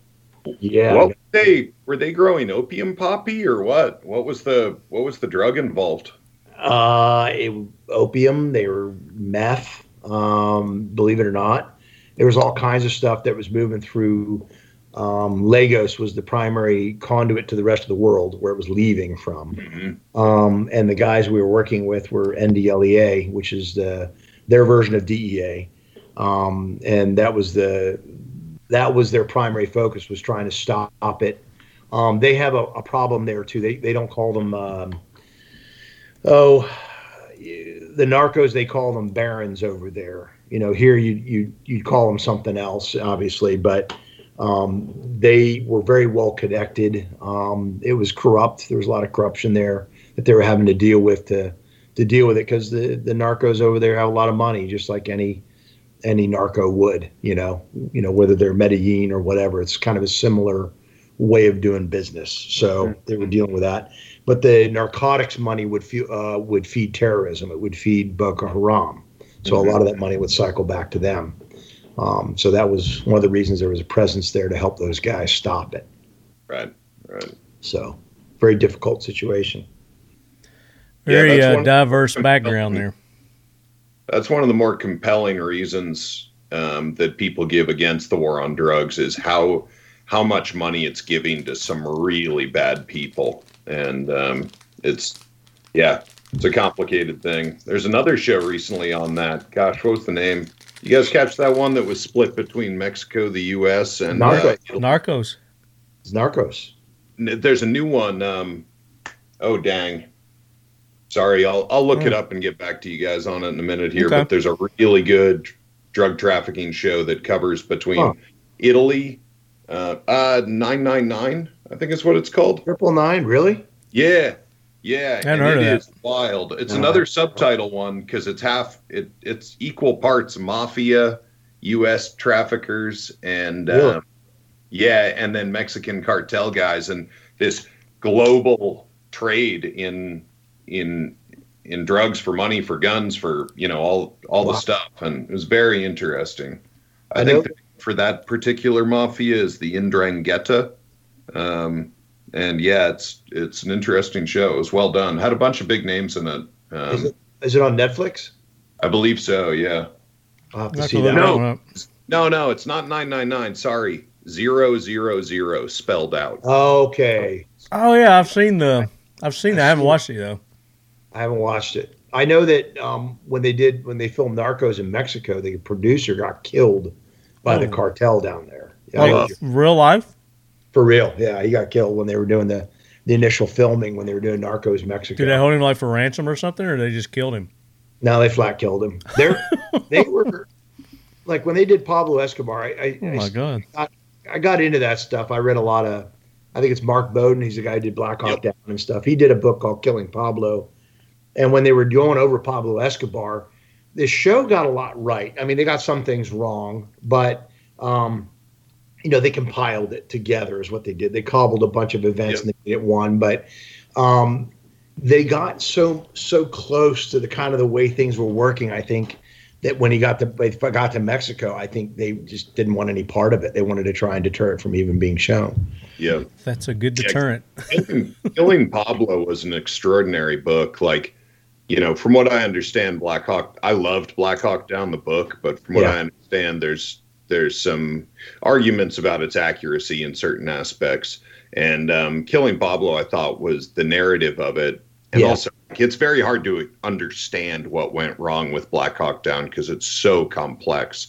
With Killing Pablo, I think he had an easier time drawing the narrative about his life, right? And there's actually, I don't want to mention him because he keeps this anonymous, but as I understand it, there's a firearms instructor in the U.S. that's actually the one that dropped the hammer on Pablo. Yeah, that's been a rumor for so long because Delta was there, and they were getting tired of him getting away all the time, and they were like, screw it, and shoot him. And there is a perfect temple shot in the guy. Tell me off air about that. Yeah, you know him. I'm almost positive you've met him. Yeah. I think we're thinking of the same person. So Let's get to our questions here. We got a bunch. Let's roll through these. Start off on Instagram. I'm going to have to put my glasses on. Jeez. So small. So old. That's what she said. Colomayo. COLOMAIO. Why UZI over newer PCC? Is it just for nostalgia or still viable today? I would say. And PCC is pistol caliber carbine for those who they're talking about. Yeah, you're talking about the CZs and probably well, an argument we made for the MPX. This would be a pistol caliber carbine. Yeah, that's true. I'm holding up the Kel-Tec Sub 2000, 9mm. Yeah. This would not be considered a sub gun, right? This would be considered a pistol caliber carbine. It's 16-inch barrel. Yeah, it's pistol caliber carbine. Exactly. Yeah. And this is just a pistol. And the way I like to look at anything like this is what are you going to use it for? What's its intent? Am I necessarily going to run a match with this? Not really, no. Is it a good defensive system? If you needed something that you could make super small and have a lot of rounds for and attach a light to. Be a great truck gun, backpack gun. Yeah, exactly. Dealing with rodents or something hiking, like camping. That. Exactly. You can still make it quiet. You can put a suppressor on the end of it and make it super quiet. So you can hunt squirrel with that. Small game. Exactly. So that's kind of how I look at it. Am I going to run a match with this? Probably not. But have I shot it a bunch, and does it do a bunch of other things that I can hide it, stick it in any bag, and get rid of it? Yes, absolutely. And hence the reason they had the different magazine types, so you could make it even more compact. Do they use it currently in submachine guns are a different animal? I would say this too. Let me throw this out. Submachine guns are a different animal in their usage insofar as a pistol round for defensive use in general, in all honesty, is not the best for stopping things. Submachine guns made up for the lack of stopping power by delivering a lot of rounds in a very tight area. So I did quickly. SWAT. Yeah. We ran MP5s, and the idea there was that the 9mm rounds wouldn't go through walls. It would stop quicker. That's actually not true, by the way, but that was what we believed, and that's what we did. Pistol rounds are lousy. Submachine guns, full auto fire, the idea is it makes up for that lack of impact and kinetic energy by delivering a lot of rounds very quickly. So, the UZI itself in the submachine gun form is good for what it's designed to do. This is good for what it's designed to do. It's a defensive thing. It's a fun thing to shoot. And it's good for all those things you were mentioning, hunting, rodents, defensive purposes. But, am I going to, like I said, it's not necessarily what I would compete with. A competition gun's a different animal, though, isn't it? It's dressed up. It's got a different trigger. It's built to do a certain job. It's a different golf club for. Maybe we should also differentiate submachine guns versus PCC versus, the other Well, if I may jump in, Marty, I just bought. This would be, I guess, a PCC. It is. That's right. Or and you get to a PDW, which is, I think, the other one. Personal defense weapon. PDW. Yeah. Exactly. So, I have two girls and a very small statured wife, and they do not train pistol stuff. PPSH is. I know. Yeah, pretty hot gun. PPS 43, baby. Oh, sorry. Got 43. PPSH 41 had the wood, but man, that's.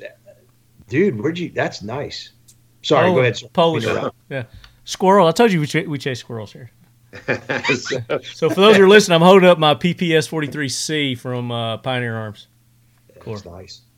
So, I have these very small statured women in the house, and as a defense weapon for them, I got a Ruger PC Charger because you could kind of hold on to it pretty good.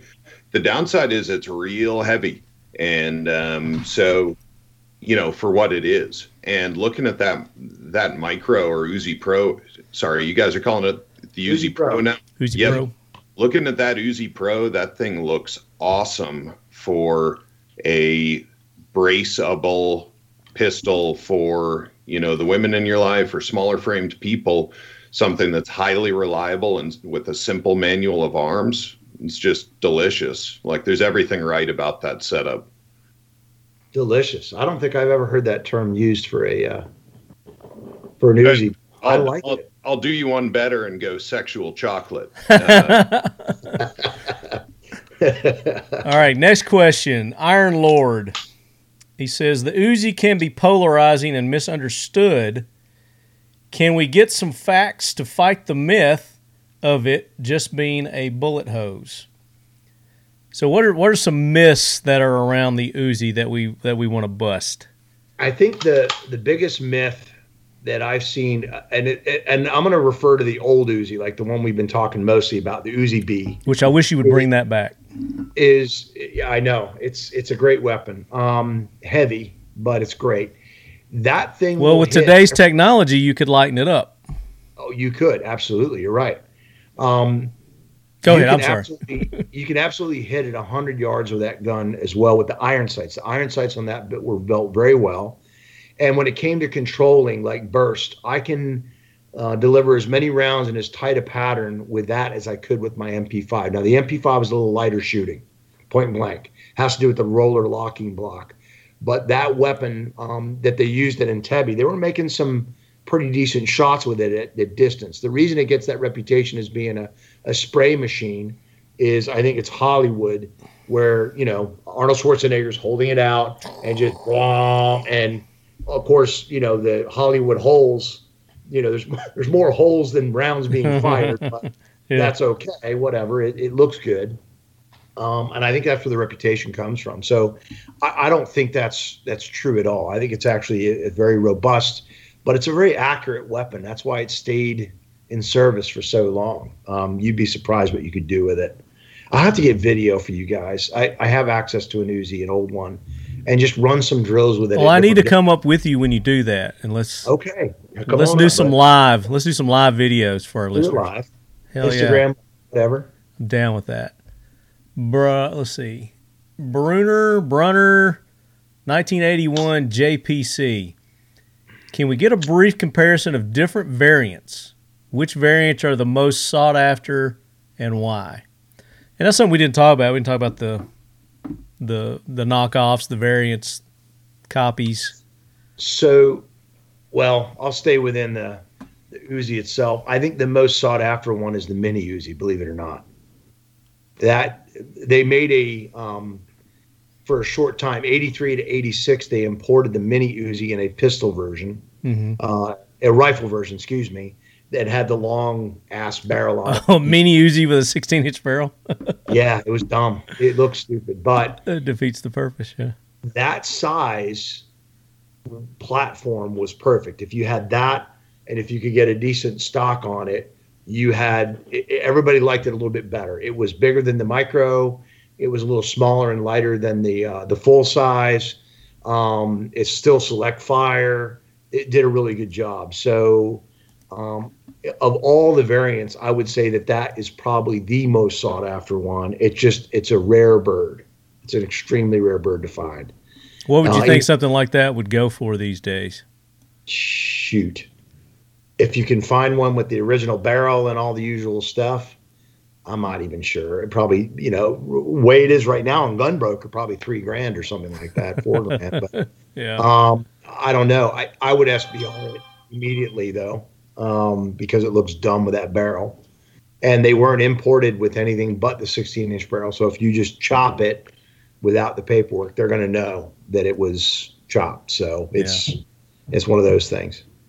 So some other variants, Umarex Uzi. You familiar with that one? The 22 LR. Yeah, that's right. They copied a lot of guns. I think the Uzi was one of the ones they copied. Yeah, they did a 22 LR in it. The Croatian Mini Eero submachine gun. I told you they copied it illegally. Yeah. So that's an illegal copy there. The is it Manibia M9? That one I don't know. I don't know that one. Japanese manufactured machine pistol, based on the Uzi submachine gun, and produced by the MINEBEA Corporation. Did you know Ruger made a copy of it? Yeah, it was what did they call theirs? The MP7? No, it wasn't the MP7. I worked at Ruger for a short time after college, and they had the parts for it in the factory where I was. I was a heat treat guy on the pistol side. But they made, if you look up Ruger Uzi, you'll find a version of it that they made. Well, let's look that up. It's another one of those. It was short-lived. I don't even know if there's anything out there. MP9 comes up when I do Ruger Uzi. Mm. MP9. Hang on, let me see. I can't. If there's any images. Keep shavings. Hang on a second. There's a Walther Uzi 22. Yeah, that's not it. Uzi. Hang on, Ruger Uzi. And while you're doing that, there's another variant. Here it is. Oh, yeah, Ruger MP9. That's it. That's the copy of it. So it's the MP9. MP9. That was okay. They copied the basic design of it, and it looked like an Uzi. It didn't have the grip safety on it, and the stock was kind of goofy, but that was the Ruger version of it. They were trying to. It was short-lived as far as I could tell. Yeah. And then there's an Italian clone. It's the SOCIMI Type 821. Sakimi Type 821 9x19 millimeter. So those are the ones I can find right off. As far as collectability and sought after, I don't know. We'll go with what you said on the the mini Uzi, if you can find them. They're hard to get. Uzi. Let's see. And we talked about calibers. The different 45 calibers. caliber Uzi too. That would be a rare one to find. What calibers are Uzis available? That's C. Schaefer Ropic. Yeah. Radio shields. How well do they work suppressed? Did it need heavier springs to run with a can, or something like how the MP5 SD were integrally suppressed? And I would love to see an integrally suppressed Uzi, by the way. Yeah, they sort of did that. Hang on, let me see if I can find it. If you go to iwi.net,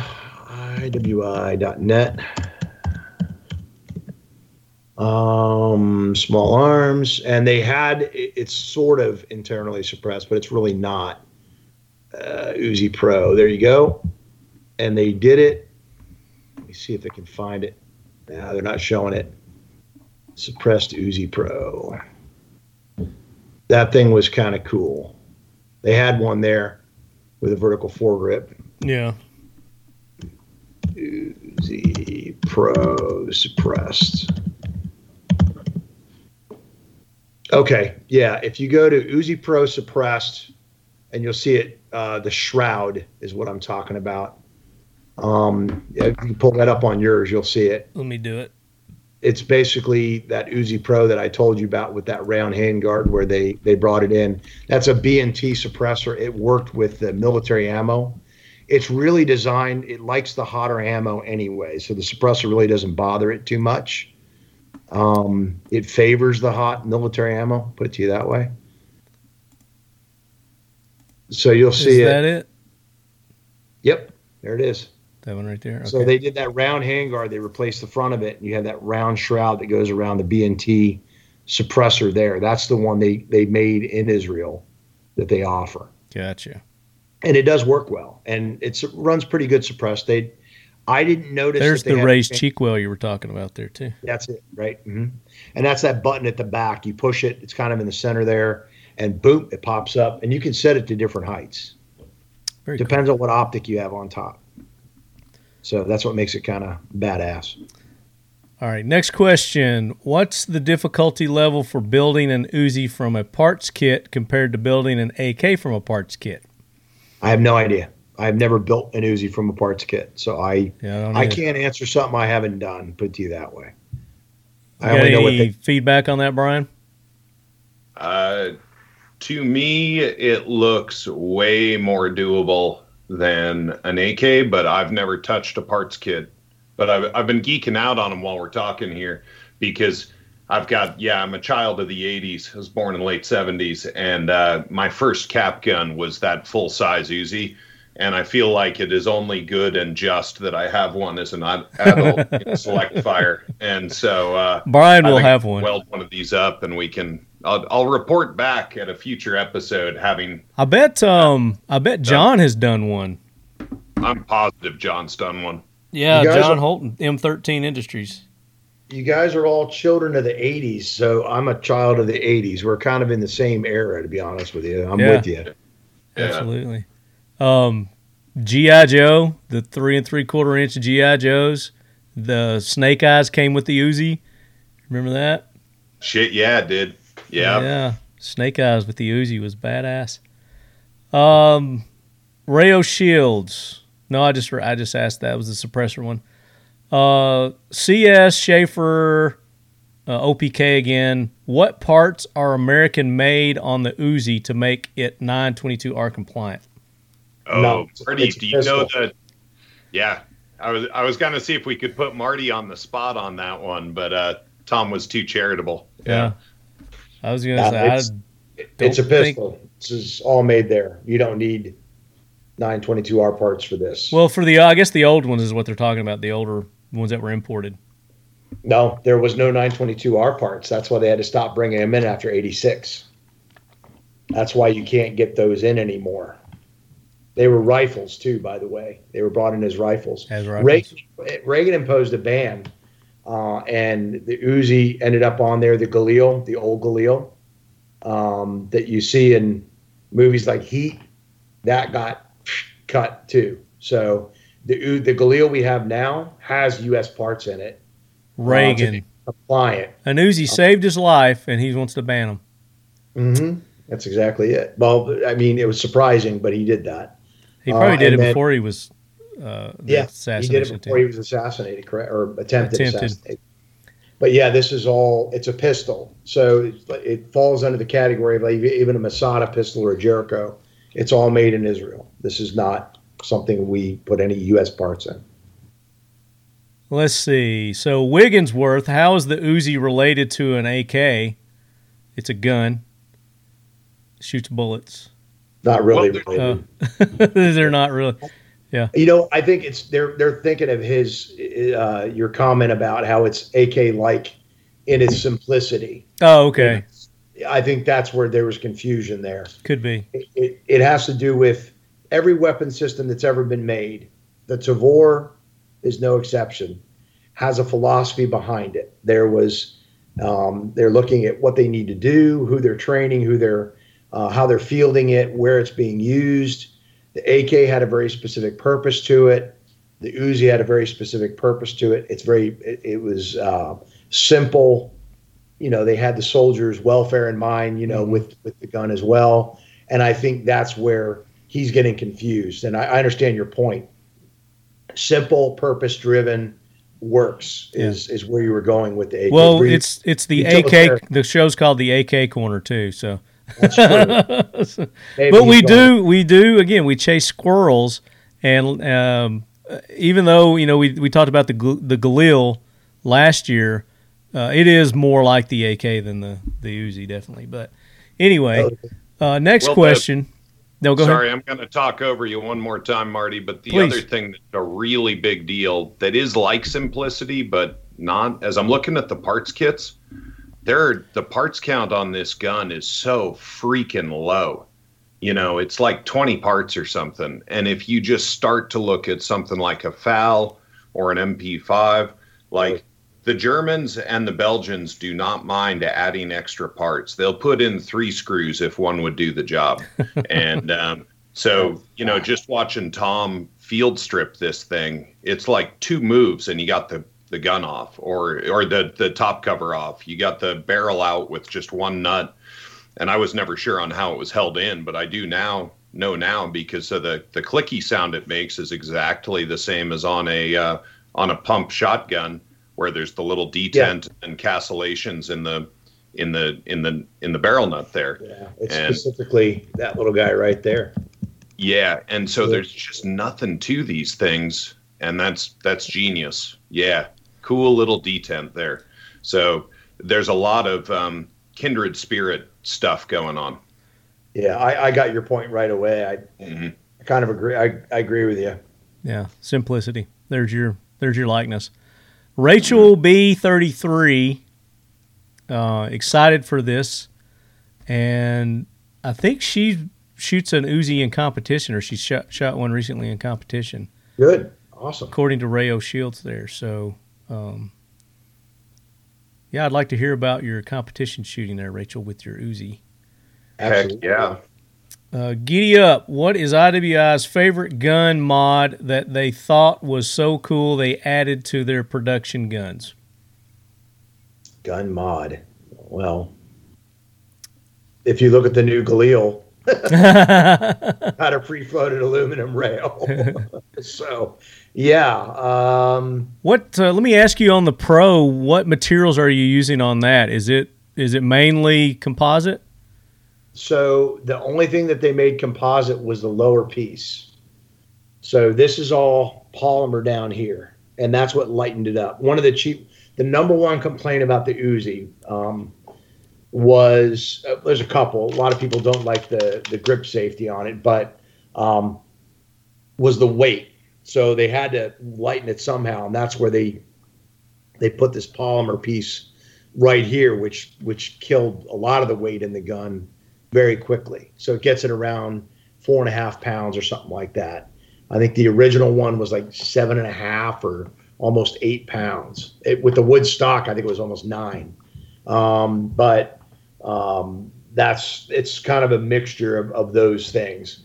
And the stock that you saw on the Full Auto Pro, the one you had up on the website, that one is a polymer composite too, because they're trying to lighten the gun as much as they can.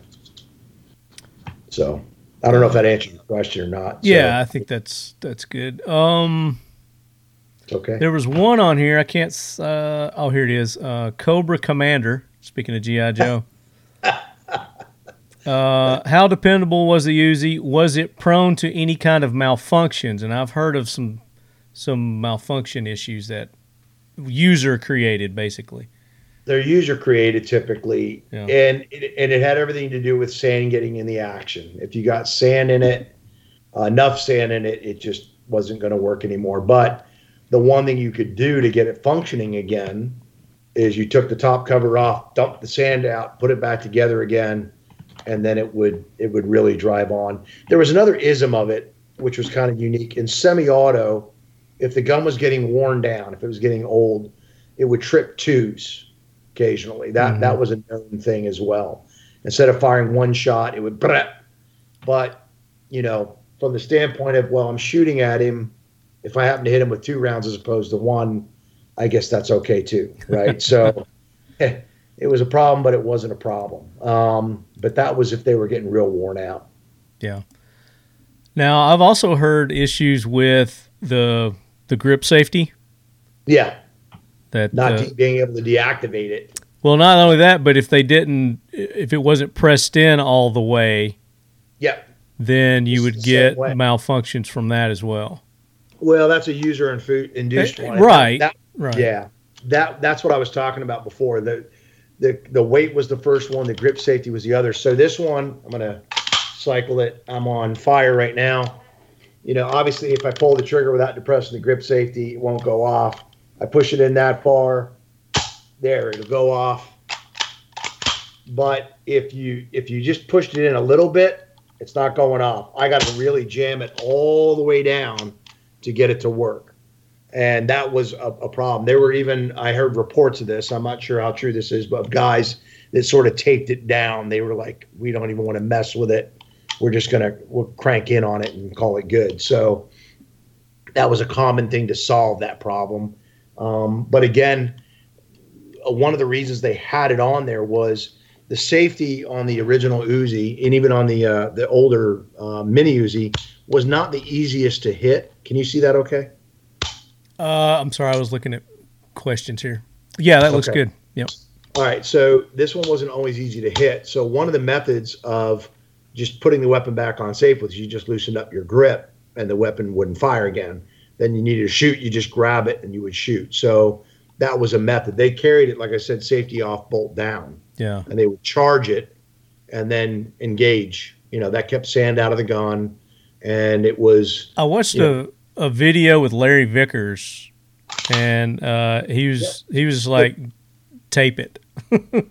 Yeah, he did what he did what some of them did. He would tape it down and eliminate it as a problem. That's exactly right. Yeah, just tape it and then you got to worry about it. Oh, yep, kind of deal. All right, let's go to Facebook now, and we've got giveaways to do too. And our winners are going to come from all you lead heads that have posted comments to the post on Facebook and Instagram that I did. That's how you win on this show. We've got Seal 1's going to be giving away one of their complete gun care kits from Seal 1. Going to be giving away one of those. We're going to be giving away a dump tray, and it'll have the AK corner on it. This isn't the AK corner one, but it'll be a dump tray from Mission First Tactical. It'll have the Talking Lead AK corner logo, as you can see on my shirt here. Nice. I got cookie crumbs all over it. I've been eating nutrient survival cookies. And then IWI, Tom, is going to be giving away 2 shirts and some stickers to 2 lucky lead heads. So absolutely. Let's go to Facebook here and let's read this one. Damon Geisler, am I remembering wrong, or did UZI make a closed bolt auto for the Secret Service? Also, how many 41AE guns were made and imported into America? I'm not sure on the 41AE, and as far as the Secret Service, I thought, and I could be mistaken, they were all regular open bolt guns, like what you saw with Reagan. That was an open bolt Uzi, as far as I know. Yeah. But there were some, didn't they make some closed bolt? They made closed bolt, but they were the semi-automatic rifles that were sent to the country. That's the only closed bolt Uzis that I am personally had my hands on, owned, and familiar with. Kind of like this is closed bolt. Mm-hmm. It was a very similar system that they did for the Uzi with the 16-inch barrel, because they had to. ATF, you can't have an open bolt semi-auto weapon in the U.S. So they made a closed bolt version that was a civilian version of the gun, if that makes sense. So you'll like this one because you're a history buff.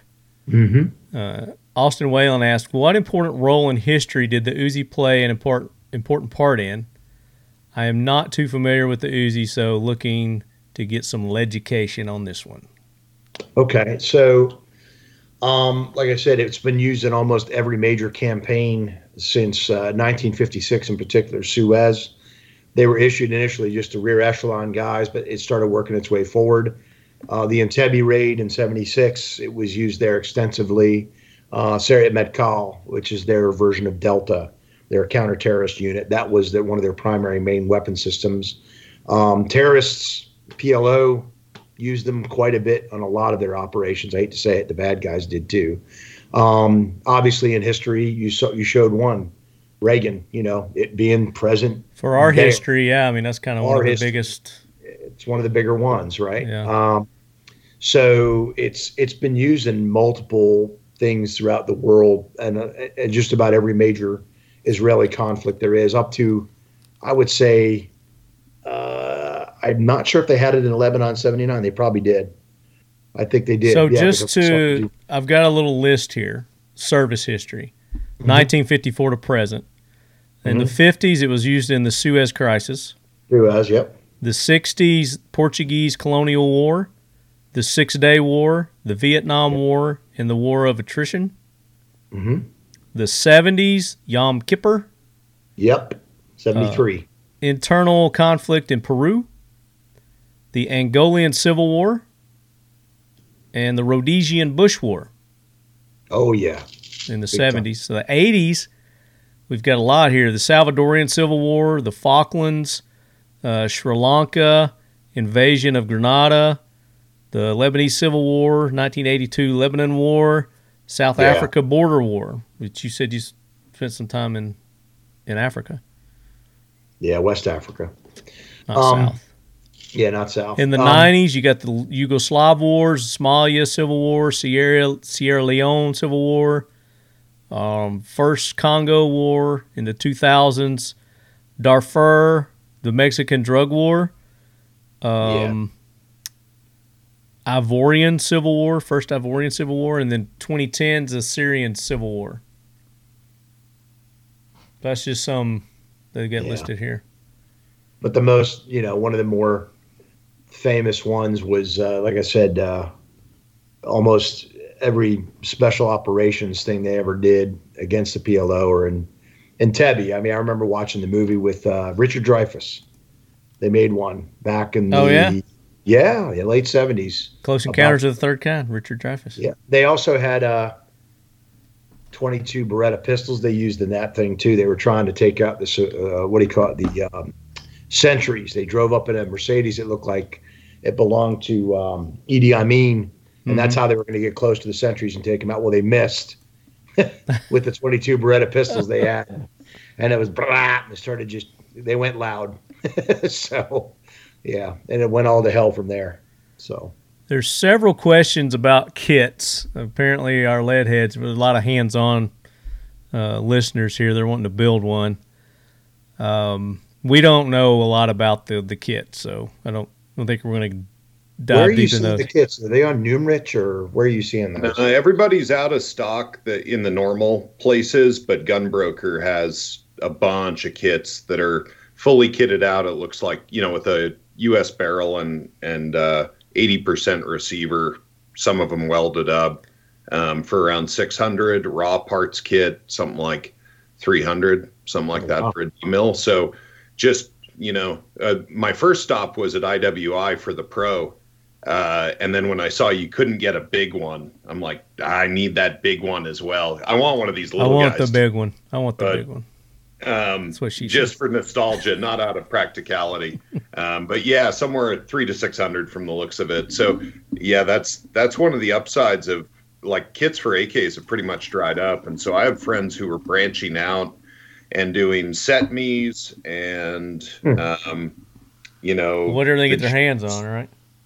Yeah, whatever they can. Well, but they're dirt cheap. Like, it's crazy how cheap they are compared to AK kits. I like a set me. I like set me's.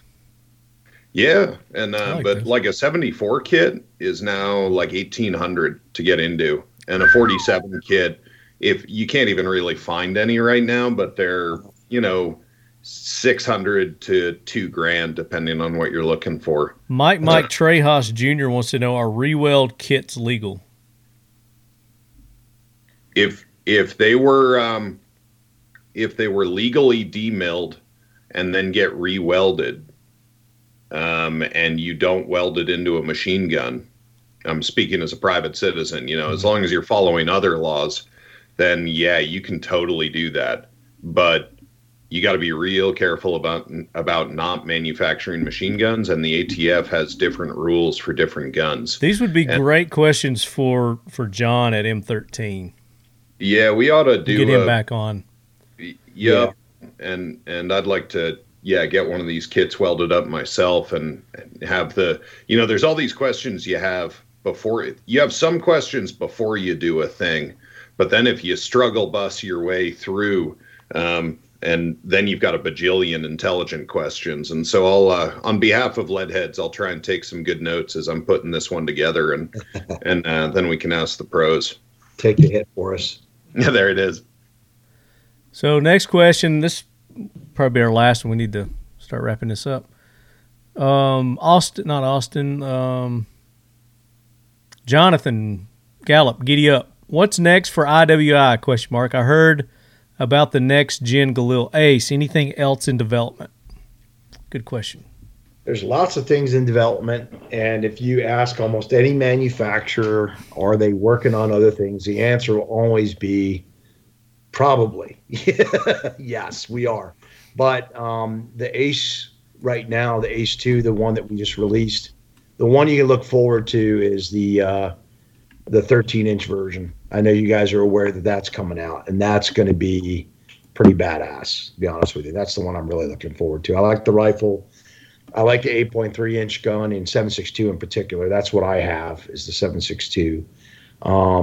But I don't think you can be in this particular job and just rest on your laurels and not change anything. And you notice that we have, the Tavor became the X95. The Galil in the 80s isn't what the Galil Ace. It is what the Galil Ace is, but it isn't what the Galil Ace is. And the Galil Ace just upgraded yet again. So, as we get user input from different people, we take that input, and you can tell on the Ace 2 that we took the suggestions and the things that people were doing to the gun, and we implemented damn near every one of them into that rifle, into that pistol, to make it what it is now. So you guys just made a post on Instagram, I think it was today, of Tavor. When your Tavors, It was beautiful. I love the Tavor. Oh yeah, Manticore just did this round rail for it that I really like. This is not UZI, it's Tavor, but Manticore did the Optimus rail, which is a round rail. Israel makes a round rail for the Tavor. People in the U.S. are crazy for it, and we don't import it. There's a few reasons for that, but one of the main ones is you can't just do the round rail. You have to do the top rail, has to be different. There's a plate that goes on the front that you have to get and put on. It becomes a bit of a nightmare. Well, Manticore came out with this Optimus rail, and I actually have one. Oh, and nice. Yeah, you want me to get it? Yeah. Okay. Hell yeah. I do. We love gun porn here. Okay, I'll get it. I'm going to ask him to talk about the Masada pistol also that they make.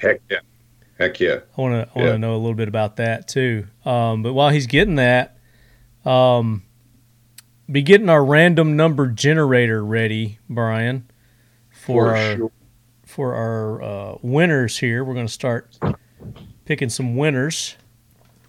Oh yeah, looky here. Let me do a little. Oh, it's Sharon. Okay. Go ahead. Do your random generator. We'll come back to this. No, we want to see this. Okay. I just want him to get it ready. So it's the round rail as opposed to the square pick rail that was on there, and we had the 16-inch barrel, and I've actually talked to Sven about this. He was in my armorer's class, so He's been on the show a couple of times too. Oh yeah, he's a good guy. I like Sven. He's smart dude. Guy. So yeah, very. But Israel had a round rail, like I was telling you, and the suppressor went inside of it.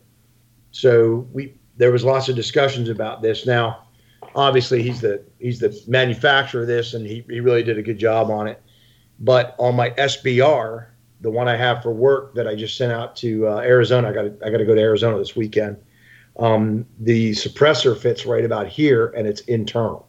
Oh, nice. So it's a 13-inch barrel, and it goes here, and then it sticks out about as long as this flash suppressor is. But the barrel it shrouds over the barrel? It shrouds over the can. That's and awesome. I screw the can on, and it's badass.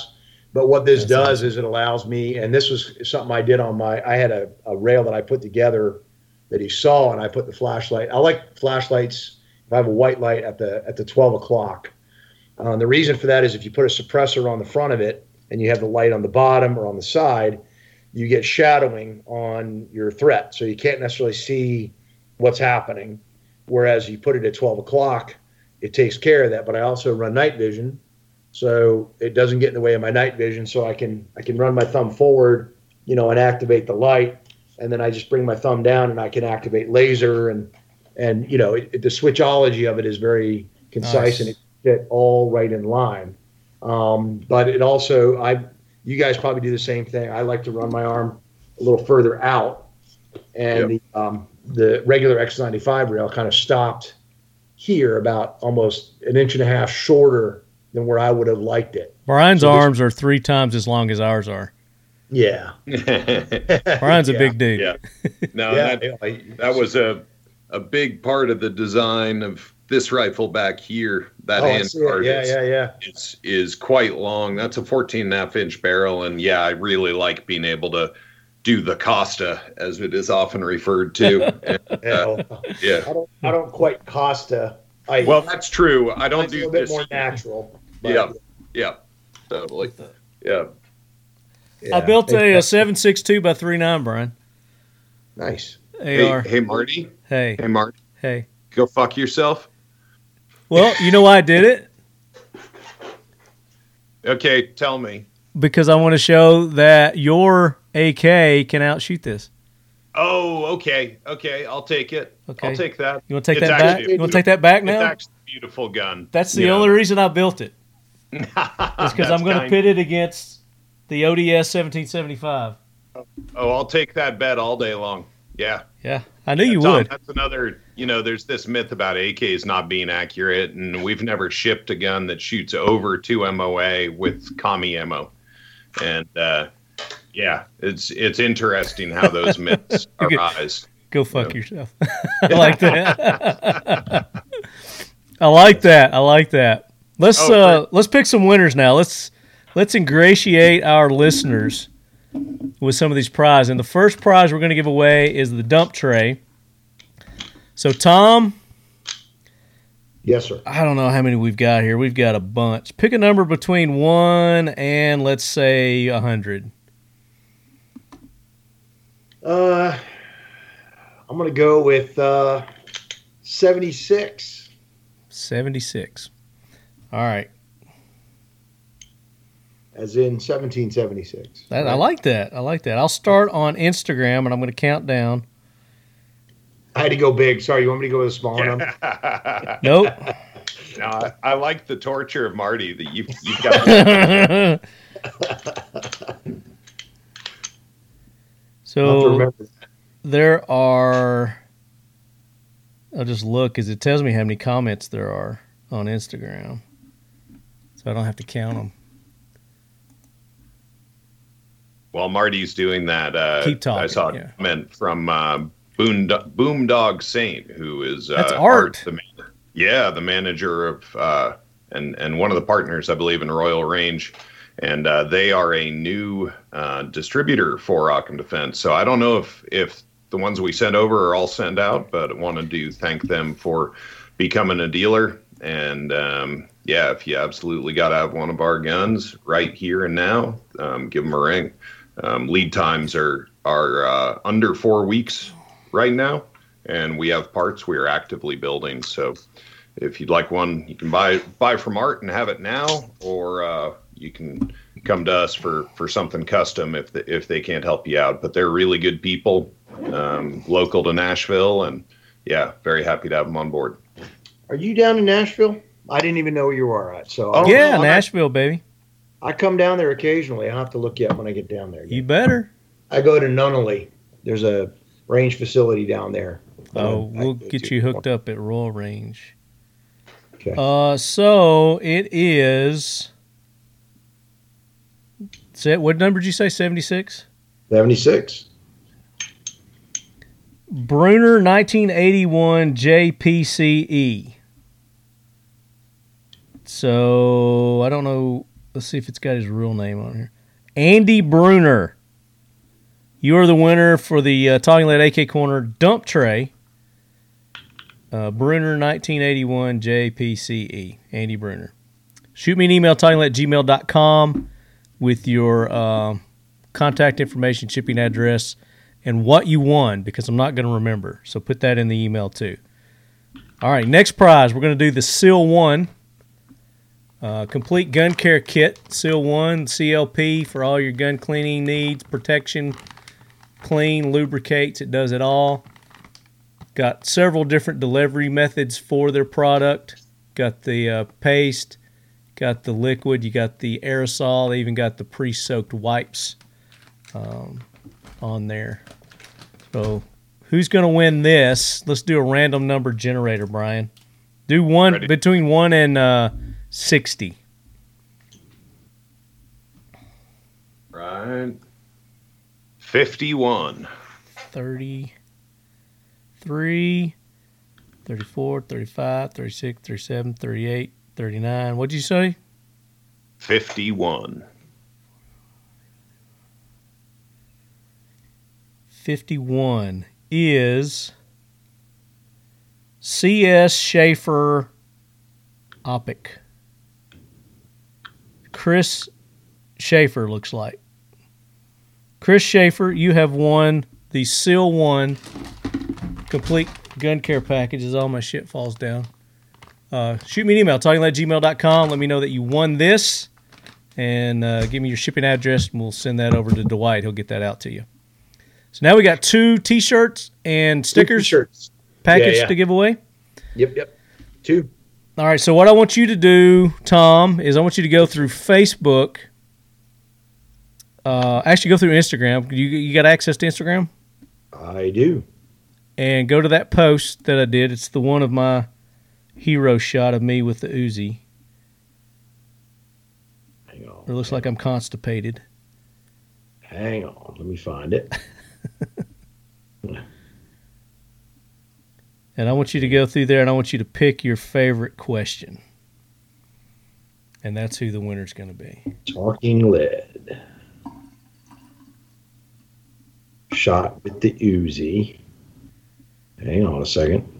I got a hat on, a Charlie Mike Precision hat, a gray blue sleeve shirt, and I'm holding my belly like I got a fart.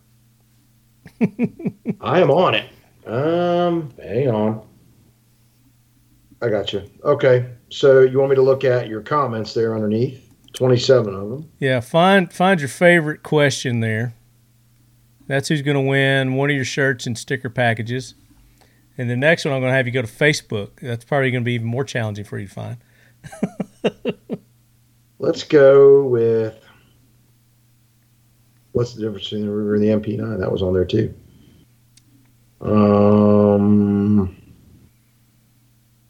How about Tandem Dooley? Tandem Dooley. Tandem Dooley. Nick Dooley. Nick. Yep.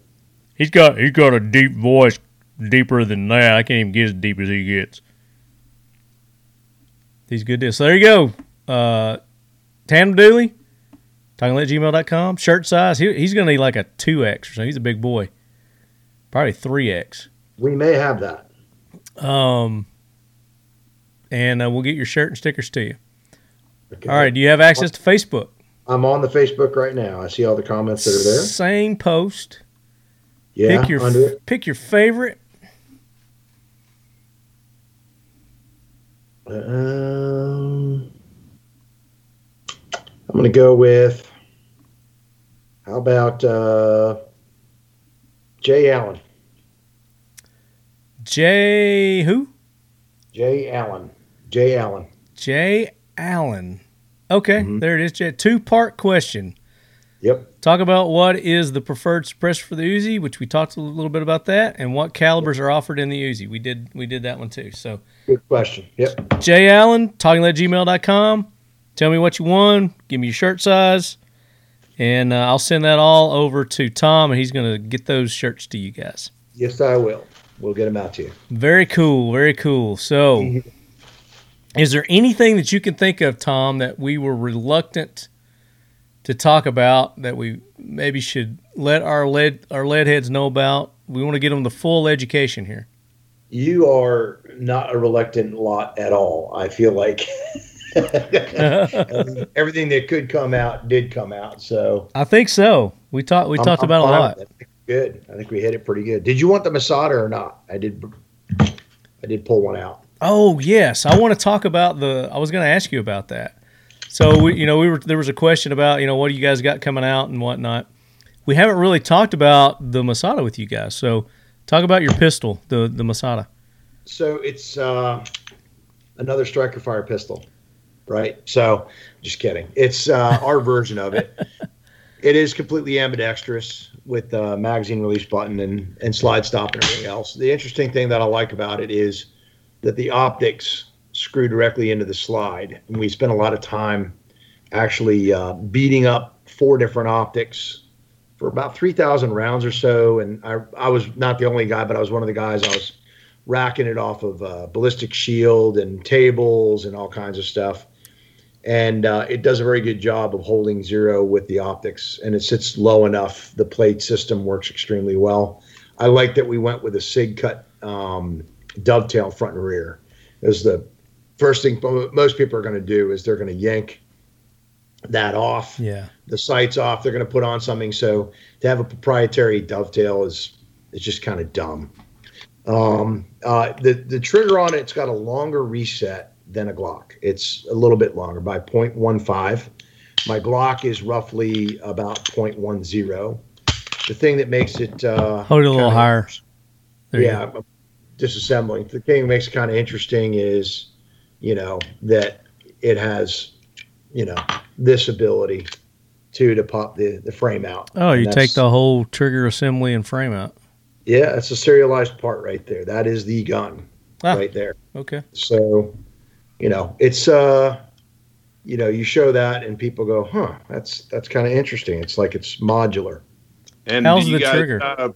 Like SIG, SIG does that on one of the, I don't know if it's the 365 or whatever it's called, but they sell multiple grips and polymer bodies, whatever you want to call that thing. Yeah. Are you guys doing that with multiple sizes where you can convert from a compact to a subcompact or whatever, or different grip, size for like big gorilla hands versus small female hands, that kind of thing?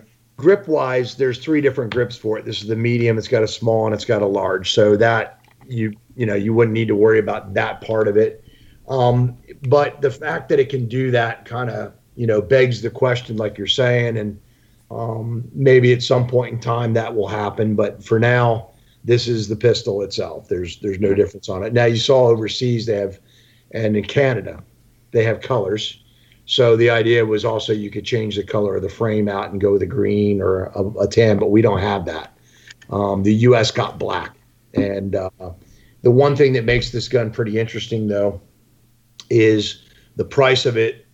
Full retail is $480, so you'll find it for $4. That's awesome. Yeah, I know, for all this. And I'll be honest with you, also the magazines, we did a pretty good job on that.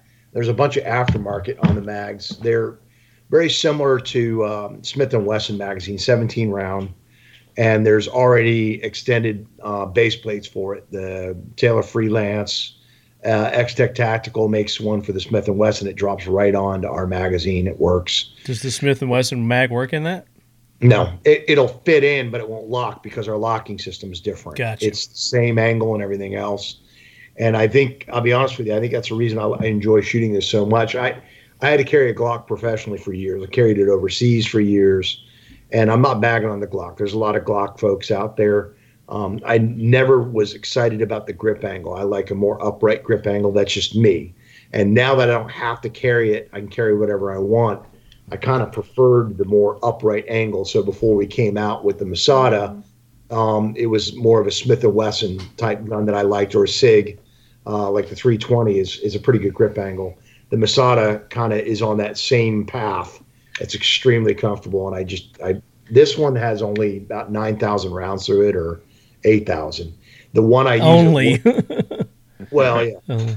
The one I use at work was one of our test guns. We got to 10,000 with it without cleaning it, and I've cleaned it since then, obviously. But it's got about 14,000 rounds through it, and it's running like a top. So nice. I'm pretty happy. Pretty happy with the gun. Still got the good barreling and everything, the rifling on it. Oh yeah, no, that part's fine. I was at, where was I last with it? It wasn't Georgia. Might have been Tennessee. I had it down there, and we were whacking and hitting a plate at 100 yards with the red dot on it, and sweet. No big deal. Yeah, it's a good shooting pistol. Yeah, I need one of those in my life. Definitely. Well, we'll talk offline, okay. And you can talk to Jeremy offline as well. There's always that. But it's let's talk to you. Well, I'm here, right? You're there. Yeah. You're there. Very nice. So yeah, I've been interested to talk about that. And of course, you guys have a lot of other offerings. I mean, we're talking about the Tavor. You've got the shotgun Tavor now. Is it the TS12? TS12. Yeah. You're in the AR market with the Zion 15 now. I got one of those here too. It's actually. It's a really cool system. I enjoy it. Yeah, that's another thing I want to talk about too. Definitely. And then, of course, the Jericho. We had mentioned the Jericho earlier for something that came up, but we were talking about different calibers that the Jericho came in. Okay, yeah, and you guys are doing the Jericho Enhanced. Now, compare that with the Masada. Nothing like it. This is probably a whole nother show. I mean, we should probably just do a whole other show with this. It really is. It's a whole different animal. You guys have so much to talk about. So some more 7308. We have the, obviously the newer Galil. That's a show unto itself a little bit, talking about the history of the Galil and the Galil now, because that's a storied history as well. When did the 2 come out? Last week. Okay. Officially. So yeah, definitely we need to talk about that too. So we've got a lot to talk. We're just gonna have you guys back on, and we'll have you on the regular show, and we'll just talk about all of your new offerings and everything. Because we're doing another Rogan show here, so we need to wrap this one up definitely. I can bring in some of the fun stuff too. Like if you get into the X95, we can talk about the full auto variants and all the different kinds. And absolutely, we want to do that. We even have access to belt feds. Just saying. Nice. Very good. What? So, Leadheads, thank you so much for all your participation, all the questions that you sent in for Tom at IWI here. Hopefully, we answered them all. If we didn't, shoot me an email, talkinglead@gmail.com. If you've got some unanswered questions that we can help you out with, be happy to forward those on. Or if I can't answer them, which I probably can't, we'll definitely do that. And, of course, all those questions that you guys had that would be better fit for John over at M13, we'll definitely get him back on again, Brian, and do a whole nother show on that kind of stuff. Heck yeah. But big thanks to all our sponsors, IWI US. Go check them out on their website, their social medias. Give them a big like. And, of course, the best way that you can show how much you appreciate them is go buy their products if they're available, if you can find them. We're trying, believe me. Well, I mean, everybody is. It's just the nature of the world right now. It is. It's a different animal. And, of course, Occam Defense Solutions. Brian over at Occam Defense Solutions, 1775. Love my ODS. Took it out this past weekend. Me and Drew went out, went camping, and took it out along with some other things. Posted. Did you see those posts I did with the is a 106-year-old Mosin Nagant that I was shooting? Holy cow! I missed that. Yeah, I've got to shoot. Oh wait, no, I think I did see it. The comment was something like "very serviceable," still shoots great after 106 or something like that. Yeah. Yeah, I mean, it's still accurate. I was fucking nailing the target. I mean, we didn't go very far. We were like 75 or something like that. But that, and then we did an SVT. Had an SVT out there that was 1940s SVT. Wow. Still running great.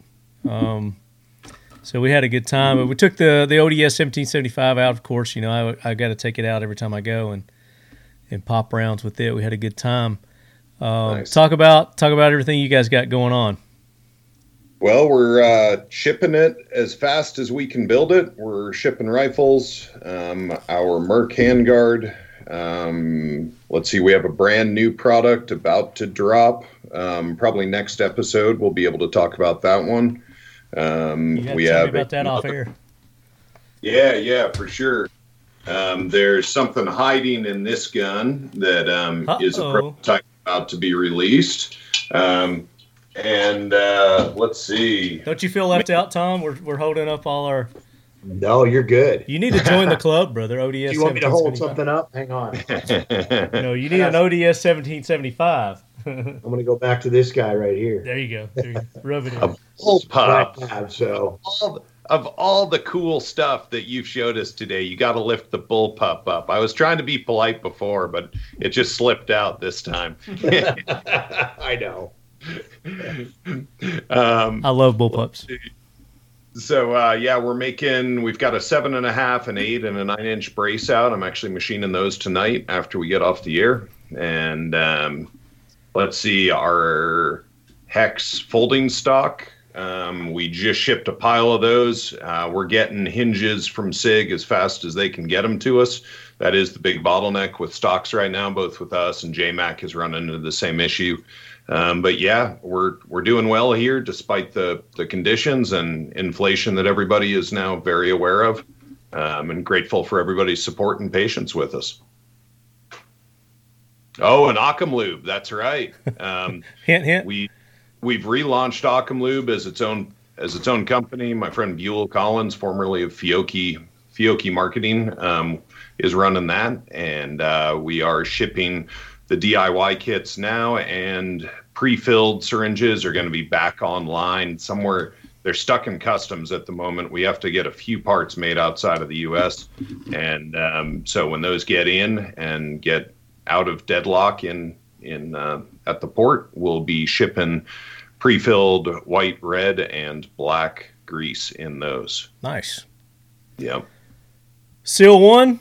Make sure you go to seal1.net. Use the code LEADHEAD. You're going to get 25% off any of their products there at Seal One. This is a great product, especially if you want to prevent corrosion. So it works not only for your guns, but anything, your knives, your marine equipment, anything you can put it on that you want to prevent corrosion. This stuff is great. CLP, it's all bio-based.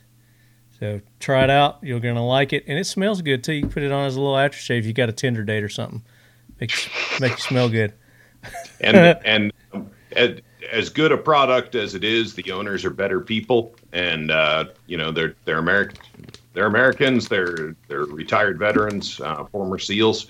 And so good. It's a good thing to go. And even if you love what lube you have, be awesome if you went and tried out some Seal One and helped out a fellow American.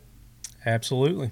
And of course, Mission First Tactical, you can get, and this one's in a bag. I don't know if you can see it or not, but they got their 30-round magazines. They've got the window magazines now. This one's not a window magazine, but you can get your logos, or you can get any kind of art you want to put on there. They can ink inject it in there. It'd be cool. They've got CS spray, pepper spray. They've got the dump trays that we've got, the tactical wallets. You've seen all that. Mission First Tactical. Use code, I believe it's LEADHEAD, and you get 20% off at Mission First Tactical. So go show them some love. We're going to have some special edition stuff for NRA coming up if they have it. Since they just got busted, for bankruptcy or something? I don't know if they're going to have NRA or not. They're not getting bankruptcy. They're not. They don't get to file for bankruptcy. They don't get to file for bankruptcy. So I guess they need the money from the convention. So they definitely should have the convention. We're going, so we'll see you there. We're going to be there. Okay, we're going to be set up at Kel-Tec's booth. So you are? We're going to have the lead quarters. The official lead quarters is going to be Kel-Tec this year in Houston at the NRA convention. So we'll see you there. If you lead heads are going to be able to make it out there, make sure you come by the Kel-Tec booth and say hey. There's no telling what all we're going to have. We got a lot of things lined up that we're going to have for giveaways. So some stuff with Mission First Tactical, Seal One. And then Factory 47, you want one of these awesome AK Corner t-shirts, hoodies, or the mugs. We've got the mugs also with our logo. The shirts, the hoodies, everything has this on the back of them, just like the mug. So you get the, what are those? The factory logos, the AK factory logos on there. Another veteran, another good American, real patriot, a great artist, and he's becoming quite the expert welder at re-welding old guns. So, nice. Quite a Renaissance man and a really good person. Yeah, James over at Factory 47. Use the code LEADHEAD, and you're going to get 10% off at Factory 47. We would like it if you would buy our AK Corner stuff, but he's got so much awesome stuff there. I'm not going to hold it against you if you decide to add several more things to your cart. Factory47.com. And then we've got all kinds of other discount codes. Make sure you listen to our regular show, and I'll have them on the video. I have like scrolling stuff on the video that I can add in now. So when you're watching this on YouTube, there'll be like links and stuff like that. So very good. Tom, greatly appreciate you taking the time to be on with us. Very, very educational. I learned a lot this episode. Thank you so much. I would love to have you back on. I mean, just talk guns, man. You know your shit.